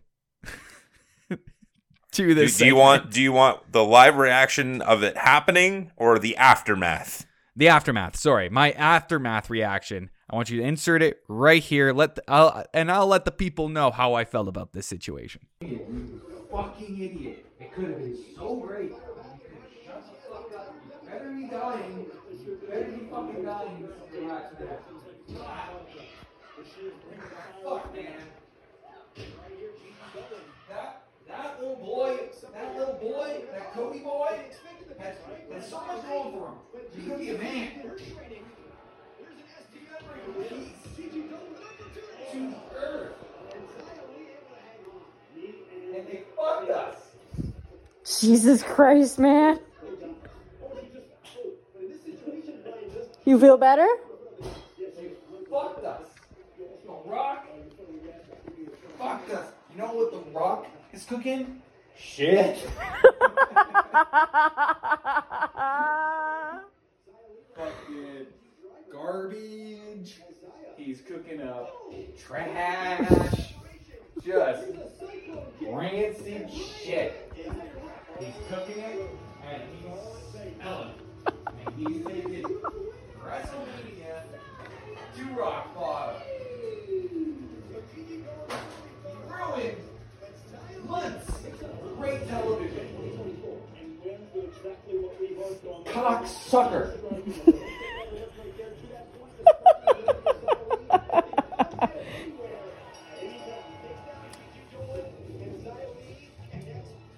You feel better? No. Yeah, no, it's just fucking wild. I mean, okay, I'm upset. So we're sitting here at 140-ish of this podcast. Will, how much do we want to talk about this before we head into the next draw? I mean, let's just keep going. Like we got to get through it all because this whole weekend is worth talking about. It really is. Like, it's been a wild couple weeks. If you're listening to this podcast and you're deep enough in wrestling that you're listening to these two fucking bozos talking about it, then I'm sure you're aware of everything that has come out in the aftermath. I'm going to give a quick summation here. Try to slam this in the next 30 seconds. So, this all happens. The internet is pissed. We Want Cody starts trending. Everyone is talking about how this is a bad idea universally. Some stuff comes out. We've got the TKO side that this sounds like it actually came up from higher. That TKO made the choice, not Triple H, not creative. We're talking Ari Emanuel. We're talking the board. They want it to happen because it's a big name event for Mania. It's Rock. It's Roman. All the casual fans, people who don't really watch anymore, they're going to come back. They're going to tune in for this. However, the internet community and the people who are diehard fucking hate it because we've been watching this Cody storyline for 2 years. They cockblocked us last WrestleMania. We were sure it was going to come back around now. And there was this idea that when they cockblocked us last year that like, hey, yeah, it's fine. If you want to punt for another year, you can build a story in which Cody will win and it'll be more satisfactory. However, what happens if Rock comes back and wants to fight Roman? Then what the fuck are you going to do? And it's all coming to fruition in front of our eyes and it's very frustrating. So the internet is going wild. The internet is super fucking pissed because, rightfully so, we have been following Cody's story. We all love Cody. He's the biggest babyface in the company and we want to see him kick the shit out of Roman at Mania and win the title that they stole from his daddy in the garden. And so, finish the story! That's basically where we are right now. It's come out and different things have come out where like maybe it's a work, maybe it wasn't a work, but now they're going to make it a work now to kind of like now they want to backtrack a little bit and maybe they knew what they were doing to rile us up and maybe they aren't. And we're still kind of stuck right now in the middle of nowhere, not really knowing what's happening. What's come to fruition lately is maybe perhaps in early January, Rock started talking about coming back into the fold. And that potentially it was decided before Royal Rumble that The Rock was going to fight Roman at Mania, which makes even less sense to have Cody win the Rumble. Just bring The Rock in at 30 and have him win the Rumble. We'd still be pissed, but we wouldn't be this pissed. Not even close to this pissed. And I mean, Punk gets injured, and so perhaps that's part of it, and the Vince shit. So that is also another kind of way that people are looking at it, that potentially they wanted to do this they wanted to do Roman Rock at like SummerSlam or at one of the Saudi shows after Mania, after Cody had beat him to strip him of the head of the table, but they wanted to kind of deflect from the Vince shit, and maybe The Rock has a fucking movie filming in August. And maybe there's also other like talk on the internet that maybe The Rock is talking about he wants to beat Roman, which makes even less sense because The Rock can't fucking defend the championship on a week-to-week or month-to-month or even the bullshit schedule Roman's been pulling basis. It'd be way less than what Roman's been doing lately. And he's not doing shit. 2 years. He's not doing shit. So it makes no sense on every level. And with the idea coming into this that like we're gonna bring in the casual fans, like even casual fans have access to the internet, and they're even when they look that up, The Rock is facing Roman Reigns. I want to check in on that, and then they go to Twitter and they see that the audience that is invested in this hates it. What do you think the casual fans are gonna really gleam off of? Or like glean from this? They're gonna also go like, okay, maybe this is stupid. It's It's just wild stuff. I'm just going to pitch right now what my hope is what happens. My main hope, which is not going to happen, it's become increasingly evident that it's not going to happen, is that Rock beats Roman at the Elimination Chamber. He doesn't go for the belt. He goes for head of the table, and he strips him of head of the table. Then the bloodline dissolves over the next couple months. They pull a swerve. Cody faces him at Mania and takes the belts. Alternate pitch, which is more likely, is that The Rock does not challenge for the championship. He challenges exclusively for head of the table. He beats Roman at Mania, takes the head of the table. Cody then takes the belt off of him at Saudi or at SummerSlam. It's much less satisfying, but maybe it's something other than waiting for Cody for another fucking year. Like, I want him to have that Mania moment, but if you put the belt on him at SummerSlam or Saudi, then you have a chance of having Punk come back and win a championship eventually, and then have Punk and Cody at next WrestleMania. Which could be huge. Absolutely. And that's... if booked right. You know. And then, well, there was another thing I was pitching too, is that night one... What was my pitch for the Super Duper King Shit Championship?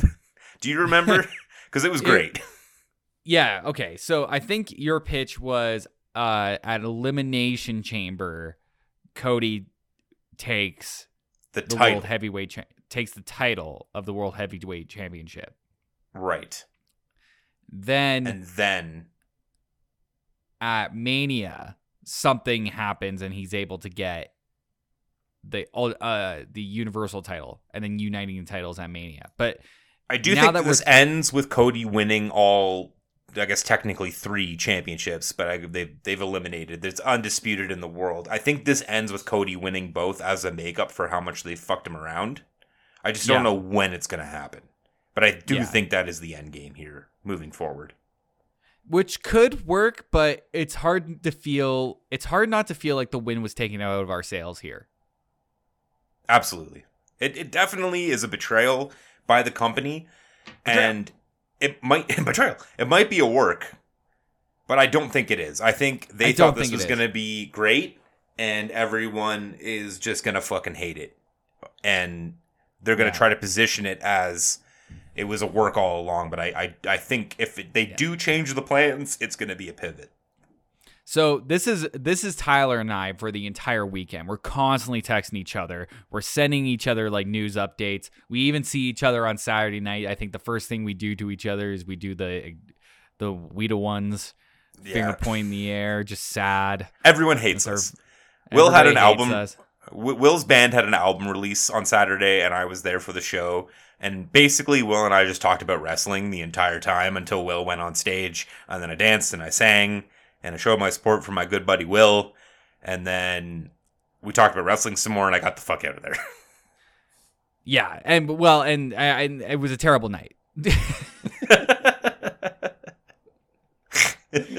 All I could think about was Cody. I was in the mall earlier that day, and I'm with Kate, and she like points out some clothes, and she's like, "Oh, that's cute." And I don't even respond. I don't even acknowledge that she's talked to me at that moment. And she's like, "Hey, I'm talking to you." I was like, "I'm sorry, I'm thinking about Cody." Hey, Will, acknowledge me. And then you punched her right in the face. Oh my God! Triggering! No! So, yeah, I was going through a lot this weekend. And the thing that we were all waiting for, which we're going to talk about, I think, right now, is what will the response be on Monday Night Raw? Because the response that is getting over this weekend, the amount of articles that are getting pushed out, we're hearing comments from Dave Meltzer, and we're hearing comments from other TKO like behind the scenes people. We're hearing stories from people backstage at SmackDown going like, I don't know if this is going to work out. So there is so many rumors and just stories going on, and it's controversial as fuck. So you know that they're going to have to address it on Monday Night Raw. So Tyler, let's go. Let's take it to Monday Night Raw this week. Okay, so it's Raw. It's February 5th live from St. Louis, Missouri. And we got Seth leading off the program. Okay, so let's see what we got going on here. Everyone knows what we want to talk about. What do you want to talk about, St. Louis? We want to talk about you getting fucked over, Cody. So out comes Seth. Crowds wants Cody. Seth goes, you know what? You got him. Cody, get the fuck out here. Let's talk about it. Hold on. Right before, I totally forgot about this. So on Sunday night, there's promos going out for Monday Night Raw regarding what we can possibly see in terms of the booking. Oh God, I forgot about it. Oh man, and I forgot about it again. Yes. I'm going to talk a lot on this program about how much I forget about what is going to happen at the end of this program, and I even forgot to talk about it at the beginning of this podcast of this section of the podcast. Continue. So this Sunday, WWE has been playing it safe, but you go to any video on their Instagram, on their Twitter, on anything that they post is just nonstop. We want Cody. Hashtag we want Cody. You fucked over Cody. Cody over Rock any day. Rocky sucks. It's nonstop. And then they post a video saying Shinsuke Nakamura attacks fucking Cody Rhodes backstage in Texas. And it's just a quick clip of Cody Rhodes coming backstage and Shinsuke spitting paint in his face, doing his little shimmy dance, and then fucking off. And then Adam Pearce posts a little video going like, guess what, people? Tomorrow night, Cody Rhodes, Shinsuke Nakamura, Bull-Rope match. I send this to Tyler, and I'm like, what the fuck are these people on? So infuriating. So incredibly infuriating. We're going to fucking run this shit back. Well, we'll talk about it when we get there. Because I have thoughts about it, but we'll talk about it when we get there. So, we'll reset here. Raw. Seth comes out. They want Cody. Seth gives it to him. Here comes Cody. Cody pops. But everyone seems just a touch hesitant with the Cody pop this week. It's a lighter pop. Yep. Everyone wants to hear what he has to say. So, the Rocky Sucks chant comes back big time, which is great. Love to hear it. Let's just make sure the whole Die Rocky Die thing doesn't come back, because that wasn't even a good look in like '96. Right. And as much as I'm mad at The Rock right now, and believe me, I'm fucking pissed at The Rock. Let's just stay away from those Die Rocky Die chants. I might, actually, I might get a little nostalgic for them if they came back. We'll see. We'll see what happens. Let me tell you, if the main event in Philly at Mania is Roman versus The Rock, I guarantee you will hear the Die Rocky Die chants, because that Philly crowd is wild. So they'll eat them alive. Seth asks, "Are you gonna fight me at WrestleMania?" And the Drew music hits right away, and Drew comes out, and in the midst of this hurricane of nonsense, Drew comes out with the confidence of 1,000 Chads. And he is on fucking fire. This heel run has just been molded expertly by him. No one wants to boo this man. And he is out here nailing it. Just nailing it. Because he's acting like the avatar of us right now. Like this unhinged... I don't even know how to describe it, but the moment he he starts talking to Seth, and he's working this angle for him and McIntyre for the belt, and then he shows the shirt that he got commissioned, which is based off a meme that he posted on Twitter of McIntyre standing over a grave with a tombstone that says CM Punk's WrestleMania event 2024 to 2024, and I'm like, I'm so fucking in. McIntyre is crushing it. Let him cook, man. Just let him do everything he wants, because it is so forever. Good. There's really not much more to say about this promo. Yeah, they punt on it. It's a disappointing finish. Yeah, but they're not gonna have Cody say he's gonna fight Roman for now. Fight Rollins for now, I guess. And we're back into another 3-hour Raw slugfest. Yeah. And it's such a weird, this whole episode is so weird to watch. And I'm going to be honest here. This was a very hard episode for me to watch because the entire time I was watching it, I was on my phone checking updates and trying to find like, is there anything going on backstage, or is there anything that's happened, like if the time, like if I'm behind the live event at all, if there's anything that's come out like ahead of me that people are talking about. Yeah, you just want more news. You don't give a shit about this fucking another four-way tag team qualifying for Elimination Chamber. Yeah, who gives a fuck? I don't care. I need answers for this situation that they've created here, and I'm not getting any. And I feel like throughout this entire evening, the wind is just taken out of everybody's sails here. Like the performances don't have that oomph that you're looking for, and the crowd is just like they're pissed. They're pissed. You can feel the crowd being pissed. Like I'd rather just have like an hour-long podcast with fucking Cody in the middle of the ring getting interviewed by Cole. Absolutely. Well, I guess in this case, Graves. No, wait. Absolutely. We're on Raw again. Cole. So the crowd is not in on this. Like even there's some good spots here as well. But the crowd is just not buying it. You can feel the crowd is not buying it. They're just like not popping. You can see "We Want Cody" signs. And that's where like things start getting weird for me when I'm like on the internet. So somebody posts a picture that's at the event. They said that these pieces of paper, these 8x11 white sheets of paper, are being handed out to the crowd throughout the stadium with on it printed #We Want Cody. So now I'm thinking like what's going on here? Like, what is this because it's an 8.5 by 11 piece of paper, you can print hundreds of those and just hand them out. Like, no problem. You can just do it anywhere. You can even do it backstage as like a quick workaround. But I've also seen them do this for like they would print out the logo for LA Knight and give it to people in the crowd when they want to get LA Knight over. So I wouldn't put it above WWE to run with this in some sort of way, but I find it hard to believe that this is something that they're planning or have planned in the past. Like I struggle with the idea with The Rock going into a boardroom and going like, the crowd will hate me and it's going to be great. Like I don't think he positions himself. Like, I think it's a pivot, if anything. If it is something being orchestrated by WWE, I don't think it has the foresight of several weeks. I think they saw the response and then acted accordingly. I also don't think that necessarily the signs were from WWE. I think the general consensus right now is that they weren't. That might change. That might also be a work. I don't know. But yeah, it's the Raw. You know, we start off with another 4-way tagged qualify for the qualify.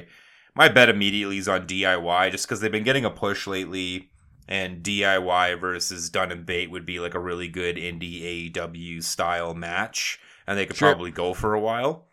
And that could actually headline like Raw or SmackDown next week. So they're probably also the only credible team to win over Judgment Day, which is they're going to lose the championships sooner rather than later, I think. Because you have to expect that this has been my theory for a long time, and this is something I've touched on with you, I believe, at an earlier date, but my theory is that we're going to get JD McDonough gave Priest the new Money in the Bank briefcase. And how long ago was that? Oh. 4 or 5 months ago. Maybe 6. Yeah, a while ago. So my theory has been since the beginning of this is that was going to be the downfall of Judgment Day. Was eventually Priest was going to cash in and the contract would not be in. He was going to cash in at the perfect time and the contract would not be in the briefcase because JD McDonough switched it out when he gave him the new briefcase. So I think we're leading to the end of Judgment Day, or at least the end of Priest being into it. So I think the titles are going to come off them pretty soon. And then that might happen at WrestleMania or Elimination Chamber or something, because it doesn't really fit in WrestleMania right now, currently as constructed. So I think DIY is one of the only real tag teams that could use the bump to get over on Judgment Day, and they've been pushing them pretty hard. So yeah, anyways, it's a qualifier for a qualifier. It's the exact same thing as Monday, you know? It's a bunch of teams running around doing spots. Who the fuck is the legal man? Everyone's getting a spot in. It's fine. They come out of the break. Even know. They don't even know who's legal at points. Yeah, to be fair, like, they came out of the break with a Brutus covering Kaiser, and then Kaiser tagging in Vinci, and then they kept that for the rest of the match. And the finish was a nice finish by Ciampa, pushing Gargano out of the way to get the legal cover, which I really appreciated that he kept that and kept track of that, and they actually finished it with the right two people. But this is exactly what I thought was going to happen. Any comments on this? Nope. Keep it moving. Okay, moving on. Yep. We get a Baszler promo. I like Shayna Baszler more than most, I think. I really want to fucking end the sparkly makeup and like the stars and her ring attire. Like, she's a fucking badass. Put her out there in jeans and a tank top and a leather jacket or MMA gear. Like, just try to promote her with a little bit more realism than we're seeing would be fucking wonderful. But she's gonna fight Lynch. And we get Lynch delivering a promo with the walk to the ring too, which we talked about earlier in the show that's becoming more and more prevalent. It was great. You know, it was really good for a middle of the show women's match that didn't really mean much. I think it was an EC qualifier. It was an EC qualifier. You know, the wrist spot at the stairs was a bit weak, but you know they played the arm for the most of the match. They told a good story. Becky doesn't really have a lot of stinker matches, but Baszler looked way better than she normally looks in this match because Becky knows how to work with anybody, and Baszler's looked the best that she's looked since she beat the Shero to Ronda at SummerSlam, in my opinion. Yeah. But obviously they're not going to put her over to do anything. She just lost the EC match, so she's not going anywhere. Any thoughts on the match? Can I keep going? No, keep going. I thought it was a fine match. Yeah, I'm with you with Baszler all the way. I think they got to switch up this gimmick thing to put her over in a different, new way. Yeah, I just don't think she needs to look like every other woman out there. I think they're really doing her a disservice by kind of pasting her face with makeup like the rest of them and pushing her out there with these generic outfits and stuff, whatever. Anyways, end that shit. You got a Liv Morgan promo, weak as hell. She's great. Coming for you, Rhea. I mean, yeah, cool. You better watch out, Rhea. You're going to go down next week for sure. Yeah, sure. Whatever. Moving on.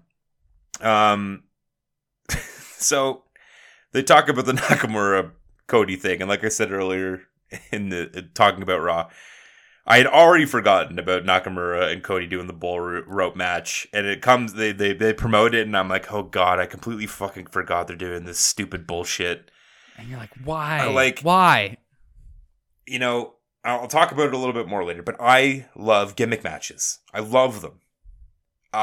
But they're supposed to be for a reason. They have to have a build-up. You have a Bull-Rope match because you have a shit-eating heel who keeps, you know, maybe they have the championship and they keep disqualifying themselves to retain, or they keep running away and counting themselves out to retain or to escape the babyface, even if there is no championship, just running away from them. And you do a Bull-Rope match to keep them within distance of each other in order for the babyface to get his retribution. And this is out of fucking nowhere. Just literally out of nowhere. Like, we're going to have a Bull-Rope match. Because fuck it, why not? We gotta distract everyone. Fuck it. Anyways, I'll talk about it more when we get there. Pierce and Drew promo. Drew's gonna get fined. Production hit Rhea just a tad earlier for music. Because they were doing that thing where they're doing the promo in front of a screen.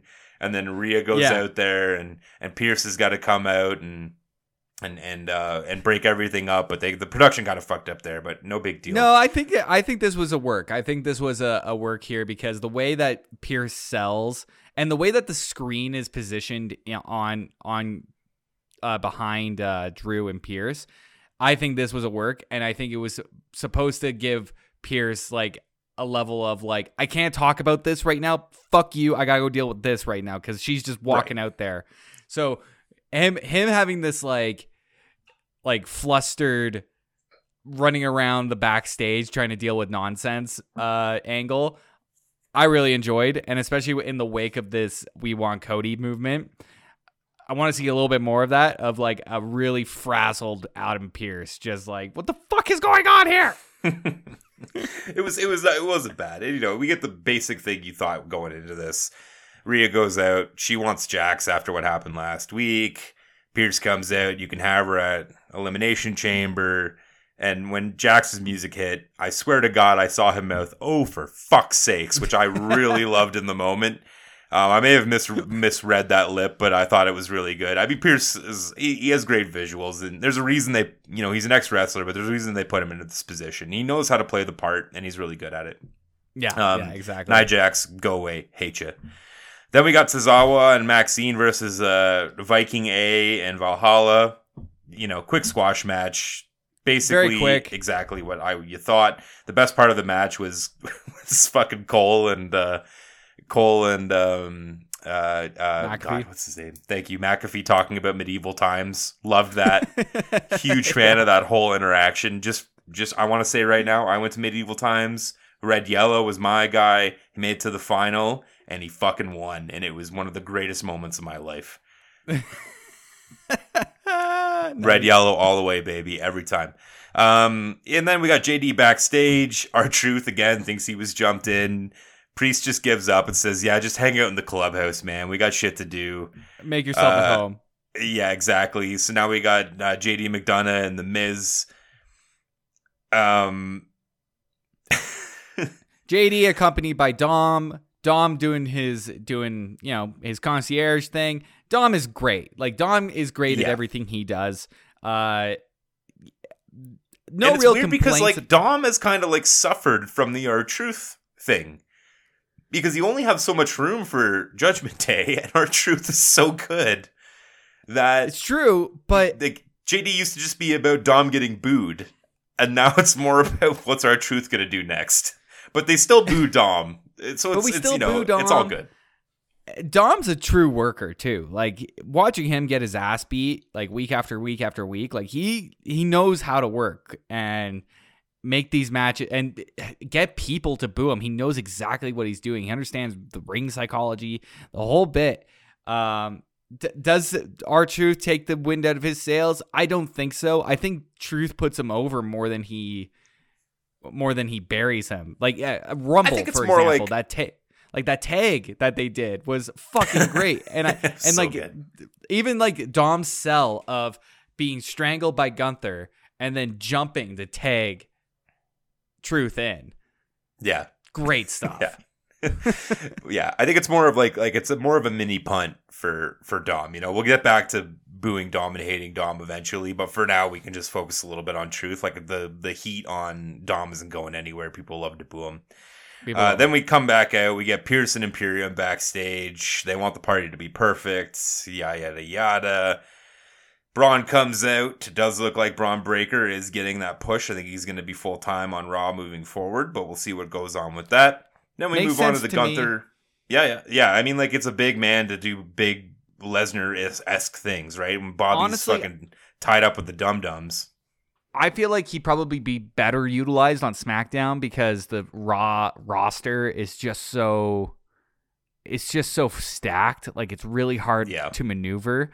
So I think if Braun, if they were playing this right, I'd probably move Braun onto SmackDown where he probably has a little bit of maneuverability with guys like Austin Theory, KO, Logan, LA Knight. You know, there's room here in SmackDown. While I think because of Cody and the air that he sucks out of that room right now, there's not a lot of maneuverability because they're going to be putting out fires here and there. You know what I mean? Yeah, no, totally. So now we got the Gunther celebration. Not much to say about this. I do love that Michael Cole and continues to stick with the Pat. Are you aware of the Pat Patterson Intercontinental Championship story? No, I am not. So Pat Patterson is the first Intercontinental Champion, and it's always been said that he won it in a tournament in Rio de Janeiro. That tournament never happened. They literally just like gave him the belt in 1975 when they created it or whatever, and then stuck with that line for a long time until the internet came around and people were like, there was no tournament. And wrestlers who were around were like, we didn't go to Brazil. They just gave him the championship and told some people in New York that he won it in the tournament. And I love that they keep that going. It's really cute and I like it. I don't really know about the Jay Gunther stuff. Like, Jay does not need to be put over. There's nothing gained by him winning the Intercontinental Championship in my eyes. I think if you're going to have someone dethrone Gunther, it's got to be like a Braun Breaker, someone who really stands something to gain with that immediate win. Maybe they're just setting it up for a match at Elimination Chamber. That seems likely to me. It does seem like this was planned. Because if you go back, like, I don't know, 4 weeks ago, before Rumble, there are segments backstage where you would see New Day, they're like licking their wounds, and then Jay would show up and you go, yeet. Yeah, you just walk away. And then, so I think they were sprinkling that in. So I don't think it was out of left field. But I think it's also, there's a lack of challengers right now for Gunther, because he's already kind of tore through the guys that are most viable, and the one, I think Jay is probably the next one in line to get tore through. Yeah, you know unfortunately, maybe. I'd rather have Gunther win over Jay, honestly. Probably with some interference, because I just don't think it makes sense for someone who's as over as Jay to be the one to dethrone Gunther. But we'll see where they go with that. Like I said, it's probably just setting up a match at Elimination Chamber, so that all the Australians can yell yeet and they'll love it, and then boo the shit out of Gunther when Kaiser or Vinci comes in and betrays them, or maybe Jimmy shows up and they set something up for WrestleMania. Maybe Jimmy at WrestleMania. I'll take it. You don't need to have stakes on that match. You don't need to have a championship for that. Anyways, we'll see where that goes. Another Nakamura promo. I again have blissfully forgot about this main event at this point in the match, and I remember again. That's gonna happen. And now I'm remembering all the Rock shit again and getting angry.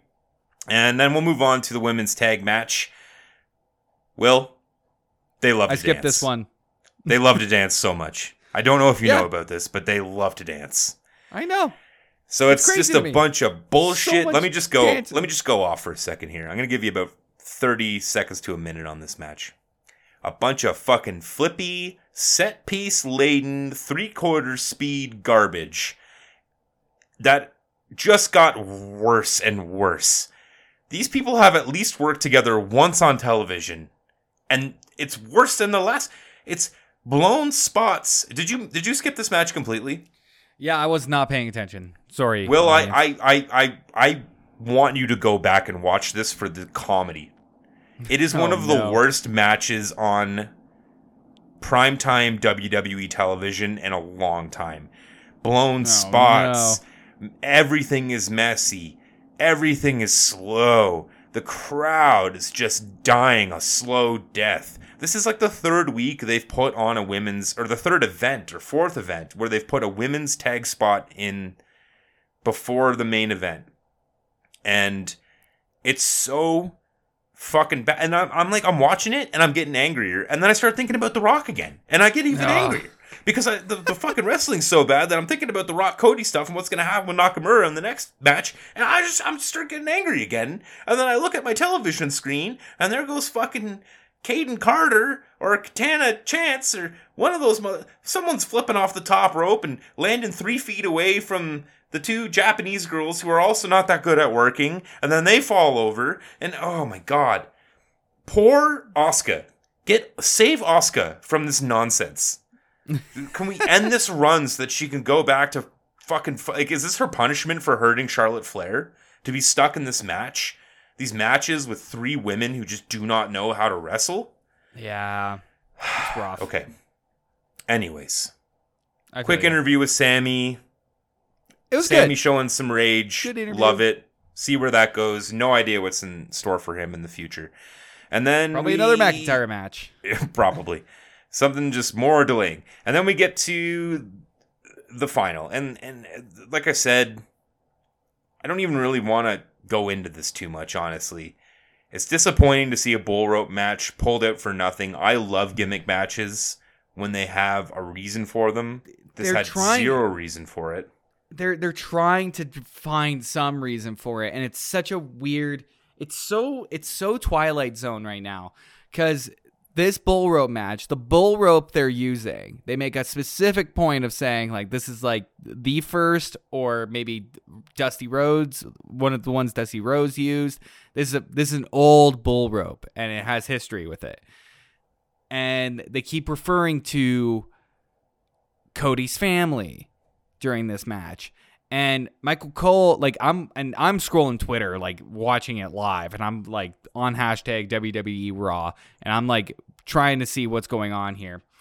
And Michael Cole alludes to the match with Roman and Rock as not being set in stone yet. And then he also makes a point of mentioning that Cody has not made his choice yet. And I'm Very like, what the fuck are you doing? Giving me hope. Give me answers. Giving me hope. Which goes to show to me like this does seem like this is, they're adjusting. They're changing track from what they thought was going to be a really great reception on Friday night. And this bull rope match, it's fine. It's fine. It was a fine match for what it was. But it doesn't utilize the bull rope at all. Well, that's the thing is like, and this is why I want a slight return to blood. I want WWE to have bloody matches once a month. You know, like I want, or in the right spots, once every 3 months. Like you have a match here with a weapon and this bull rope, and you're trying to make it emotional, but you're cutting to they cut to 2 breaks during this match. And at the beginning of the match, they had me. They were doing good work with the rope, some of the old spots that you see in these types of matches, and it was fine. You know, with Nakamura, I keep feeling like people want to cheer for Nakamura.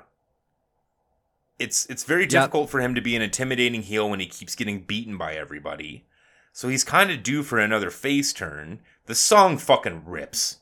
Let's be honest. So good. It's so fucking great. People want to cheer for him. They want to sing the song. They want him to do shit. Like when he was doing the tiny ball stuff with Miz. That was great. I liked him in that spot, even though it was more mid-card, lower mid-card stuff. I'd like to see a return to that. But, you know, even the match, they're 2 great workers. They've been in the business a long time. And then you're breaking it up with these breaks. And I'm thinking about The Rock again. Yep. And then I get back into the match, and then it's another break, and I'm thinking about The Rock again. Yeah. And they come back from the second break, and I'm hoping Cody just like dispatches them really quickly. And I think the most frustrating part of it is like this should be the match where Cody's beaten the shit out of this guy a couple times, and he got attacked again unceremoniously. Cody should be beating the living hell out of Nakamura in the middle of the ring. Absolutely. Cody should be choking him with that rope, whipping him with that rope, hitting him with that bell. It should be just a slobber fest. It really should be, and they didn't deliver. And that's something that would be really frustrating for me on it'd be way more frustrating for me on any other event. It's just the fact that it's all underlined with the Rock and Roman stuff that it almost like makes me less frustrated with it because I'm already so disappointed in the product right now that it's like I don't even have the time to be angry about the misuse of this match and in this spot. The worst part for me was when the broadcast ended near the end of the match. So I didn't see how it culminated. My broadcast feed ended and it just went back to the very beginning. So I had to furiously go to the internet and try to find out. Did you see the McIntyre blindside? I did eventually, like 20 minutes later. Oh, but it got cut off It got cut off. But it got cut off. Huh. Interesting. I didn't realize that. I mean, McIntyre came in with a blindside, and I think that's probably what the initial plan was for them to fight at Elimination Chamber, just to kind of give Cody something to do for a bit. And we'll see where that goes. But we only have one more Raw until Elimination Chamber. So it seems like not a lot of time to set up that particular match. Yeah. I don't know. Things are messy right now. Thanks to Dwayne. At the end of it, no answers. No answers whatsoever. Actually, there were when the broadcast ended, Sami Zayn came back out. I think there was like a match with Drew and somebody else. I can't remember. Or not Drew, with Cody and somebody else. I don't exactly know. But then there was a moment at the very, very end where Sami was like, I've been hearing these 3 words for the last like 4 days, and there's something that the people want, and it's you, and you're the best. He really puts Cody over in this moment. And Cody then takes the mic. And this is the first thing he says all night. Cody doesn't say fucking anything on air. Nothing on air. And Cody's answer, or Cody's like response here, he's like, I'm really appreciative.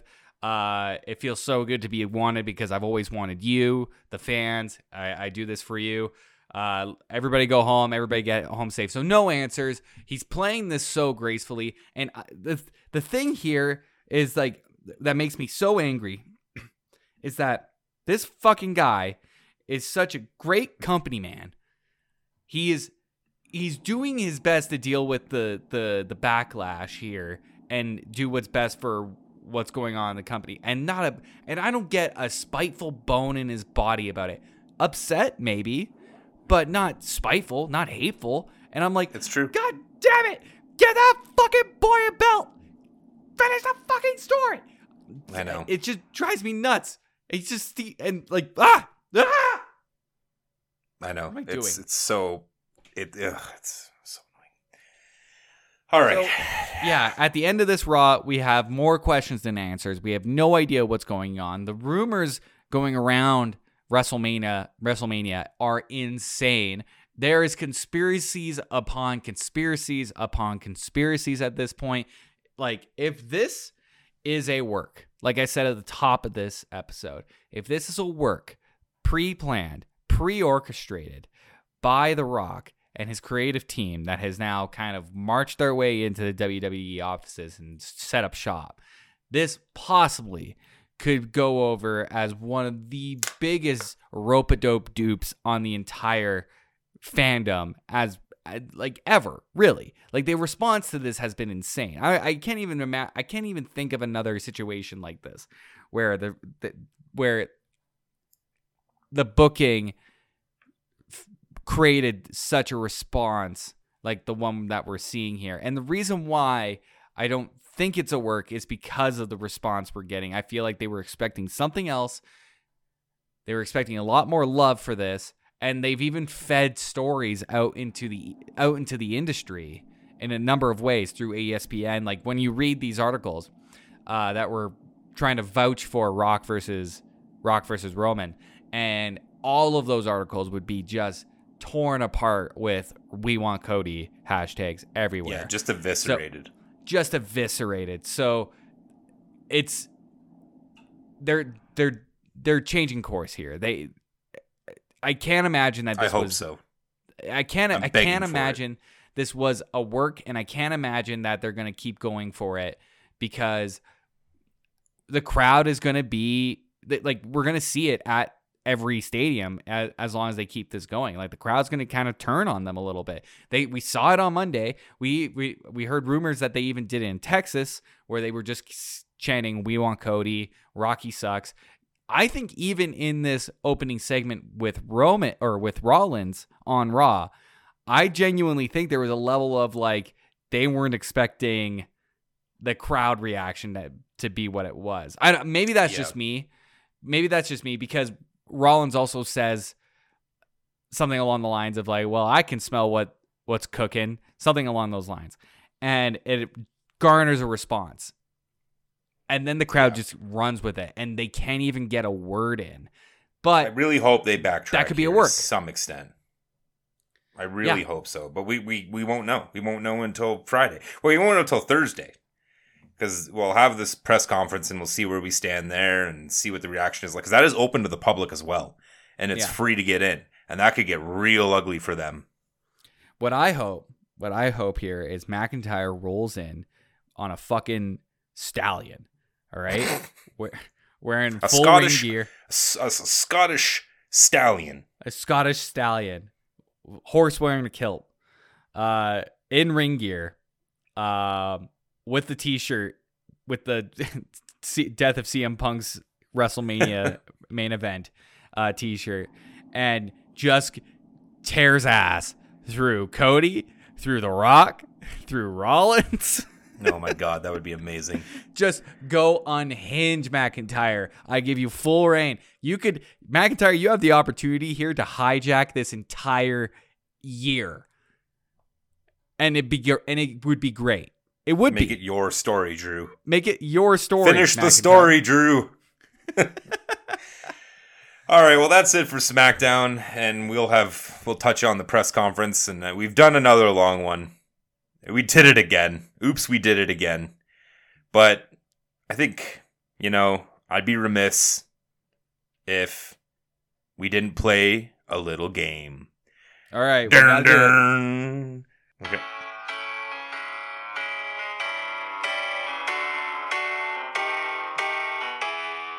I have a lighter on me, though. A game we will play, and it will be fun. They were born in the same year, but which one is young? One's old by some months, but their lives are not done. They were born in the same year, but which one is young? Okay, so we've got another game for you, Willie Bean. All right, let's go. It's time to play a game. Don't you fucking say that again. I'm really, really at my end here. All right, let's play a quick game here, Will. It's time to play the game. The gamer Will always loses, and there are no prizes anyways. This will be their year. A game where I tell you two wrestlers born in the same year, Will. And I want you to guess which one is younger. Oh, God. Okay. Which one is younger? All right. So I kind of blew this. I think in retrospect, I probably should have just told you they were two wrestlers and you pick which one was younger and see how long it took for you to realize that they were all born in the same year. But it's too late for that now. All right, your first two. Okay. Randy Keith Orton. Clarified that from last week. Randy Keith Orton or Shinsuke Nakamura. Which one is younger? Born in 1980. 1980? Ooh, good question. I think Randy Keith Orton is younger. Oh, that is a no point for Will. Unfortunately, that's Shinsuke Nakamura, born February 24th, 1980, one day before my birthday. And Randy Keith Orton, born on April 1st. Damn April 1st. This game sucks. All right, number two. We have Roman Reigns versus the Woe Man, Cody Rhodes. Both born in 1985. Will, which one is younger? I fucking hate you so much. Why would you bring those two names up at the end of this? You know how many feelings I have Roman invested? Reigns versus Cody Rhodes. You're going to get them against each other in this one way and this one way only. Which one is younger? I fucking hate you so much. Oh, wait. I think I said Shinsuke. No, Shinsuke would be older if he was born in February 24th, and Randy would be younger. And the game I was right. Who is younger? Randy, or that is a point for Will. Will's 1 for 1. Okay, moving on. Roman Reigns. You're good. Cody Rhodes. See, you're lucky I'm not good at math, and I just trust people inherently because I was willing just to keep walking through that. Drive Steve nuts on the chapter by chapter podcast. Didn't even fucking figure that out. Okay, so who's younger between Roman and Cody? I'm gonna say Roman. Roman is unfortunately older. He was born on May 25th, and Cody was born on June 30th of 1985. Both of them in 1985. That is a no-win for Will on that one. Okay. Number 3, we got Braun Breaker, the newest up-and-coming star in WWE, and Mr. Dominic Mysterio, both born in 1997. Really shows you how much of a push Dom has got early, getting that bump. Both of these are second-generation stars. I think Dom's actually a third. Both born in 1997. Will, who is younger? Oh, God. Now that I know that I'm older than Braun Breaker and Dominic Mysterio, that's weird for me. It just gets worse, man. As someone who's significant, is 7 years older than you, it just gets worse. Ooh, man. Braun. I'm going to say Braun's younger. That is correct, Will. Braun Breaker born on October 24th of 1997, while Dominic Mysterio came in at April 5th of 1997. Very April boy, interesting. Dom. Big stuff. He's an April Word up. boy. There's my Aries bro. All right, next, Will. If you get this one, you have won the game. We have, in the year of 1989, Bayley or Bianca Belair. Which one is That's younger? a hard one. Oh, that's hard because they both exude very young energy. Like They do. Bayley to me feels like she's like she reminds me of my little sister in a lot of ways. Right. Bianca is like almost Gen Z personified. So much energy. So Both much born energy. in 89. Kind of surprising. Yeah, 89. Only 1 year older than, or 1 year younger than me. Makes me feel real old. Oh man, I'm gonna say this is tough. Younger. Bianca is younger.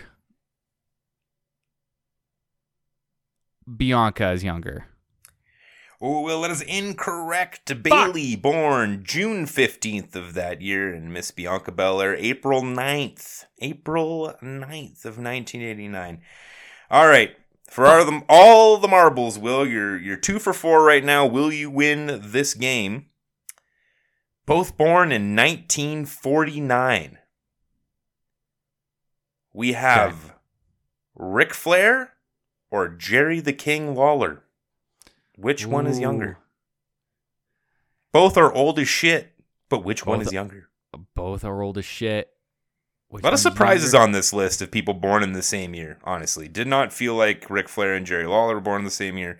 Certainly did not feel like Bayley and Bianca or Braun and Dom were born in the same year. Yeah, there's a lot of miles on that Ric Flair life, though. Oh, yeah. Yeah, no, like actual age, Ric Flair is definitely older. Ric Flair is dead. Ric Flair has died several times. He's like a cat. Yeah. He just keeps on getting back up and going for a drink. Fuck, that's a hard one. I'm gonna Ric Flair. Ric Flair's younger. Ooh, that is incorrect, Will. Ric Flair, born on the best day of the year, February 25th. That's my birthday, guys. And Jerry the King Lawler, born on November 29th. I'm not coming to your birthday. For the longest time, Ric Flair, and still actually to this day, Ric Flair is the only person I really know as the same birthday as me that was any sort of famous. Like, I remember when the internet came out and I was like, oh, fuck. Like, I went on the Wikipedia and I'm like, I don't know who any of these people are, but I know who Ric Flair is. That's kind of cool. So Will lost again, but it didn't matter anyways because there are no prizes. That is the end of the podcast for today. Thanks for sticking out for another long one. I know we said we were going to go early. But, I mean, like, it's really hard not to talk about Cody and Rock and Roman. It's been a crazy week. It's been a really crazy 2 weeks to just start a wrestling podcast as we're just getting our feet wet doing this show. It's really tough, And I mean, like, I can almost guarantee you, we had to shovel 3 shows in on this one, and we had to talk about Roman and Rock and Cody for a bit. I will assure you these will get shorter. But for these first 2 weeks, you got a long slog. But remember, you can always check those timestamps on the podcast if you want to skip past the news or skip to a specific event that we're covering, or right to the game time, which is clearly the surprise hit and breakout of the show. That's the end of the game. The game already ended. That was pointless. I just wanted to do it. This is awful. Who's your winner of the week, Will? We all know who the loser is, and it's fucking Dwayne Johnson. Fuck you is the winner of the show. Fuck you. Who's the winner? The fucking TKO's pocketbooks. Because they're going to make money no matter what. Any publicity short of Vince raping someone is good publicity right now. And everyone is talking about WWE. So they're going to make a bunch of money. Here's a question for you. How much blow do you think Tony Khan did over the weekend? Well, like, that's the thing. Is like, on one hand, from a wrestling fan standpoint, he was probably super happy that Punk was hurt and that they fucked up the Cody storyline. But on the other hand, it's just going to drive more eyes to his main competitor. So as a businessman, it's not good for him. That wasn't the question. How much coke do you think he did this weekend? 3 grams is the answer. That's 3 grams. 3 grams. He nailed it, everybody. So I guess we'll take this opportunity here to just plug our other shows. I have a show called Who Killed the Radio Star with Will's podcast co-host on the one he's about to plug, Mr. Steve. We talk about like various things about the music industry. It's very inconsistent right now. I don't think we've had one in like a month, but it's a really good, quick and fun listen. It's not like boring slog through 2.5 hours of us yelling about Cody. Will, your plugs? Yeah, I've got a show with Steve as well, our flagship show for the network. It's called the Chapter by Chapter Podcast. The new season, I think, is up this week on Friday. That will be Friday, February 9th. That's going to be continuing on for the next 2 to 3 months. We're covering Children of Dune, chapter by chapter. Do we do a good job of it? Hell yeah. It's a podcast. The other show that I do is called The Last Gen Arcade with my co-host Nathan Isles. That particular show, we go over retro video games and we go through the development history for one episode, and then we do another episode where we review the game. We have various types of guests from around the Calgary arts and music and writing scene, and it's been super fun. As like Who Killed the Radio Star, it's a little bit of in a wishy-washy time-free zone right now because of life for the last 2 months. But there's like 50 some odd episodes that you guys can listen to. Those episodes are also like 2.5 to 3 hours long. So I'm sorry if you got if you don't have a lot of time to go through video game nonsense. And then finally, like Tyler mentioned in the show already, I just released an album. My band is called the Galacticas. It's out there on Spotify, on all your streaming services. You can look it up, give us money, and make me famous, please. Hit that shit up on Napster, yo. Yeah. So please, we're finally rolling out here. You can see us on YouTube. You can see us on your Apple Podcasts, on your Google Podcasts, on your podcast. Tell your friends, tell your wrestling friends about us. Please email us at 14123%@gmail.com with any suggestions on things we can cover. We still haven't covered any of our topics. Next week we will, when we're only covering 2 regular-ass shows where hopefully nothing crazy happens and The Rock and a press conference. And a press conference. Guys, the numbers don't lie, and they spell disaster for you at Sacrifice. See you next week.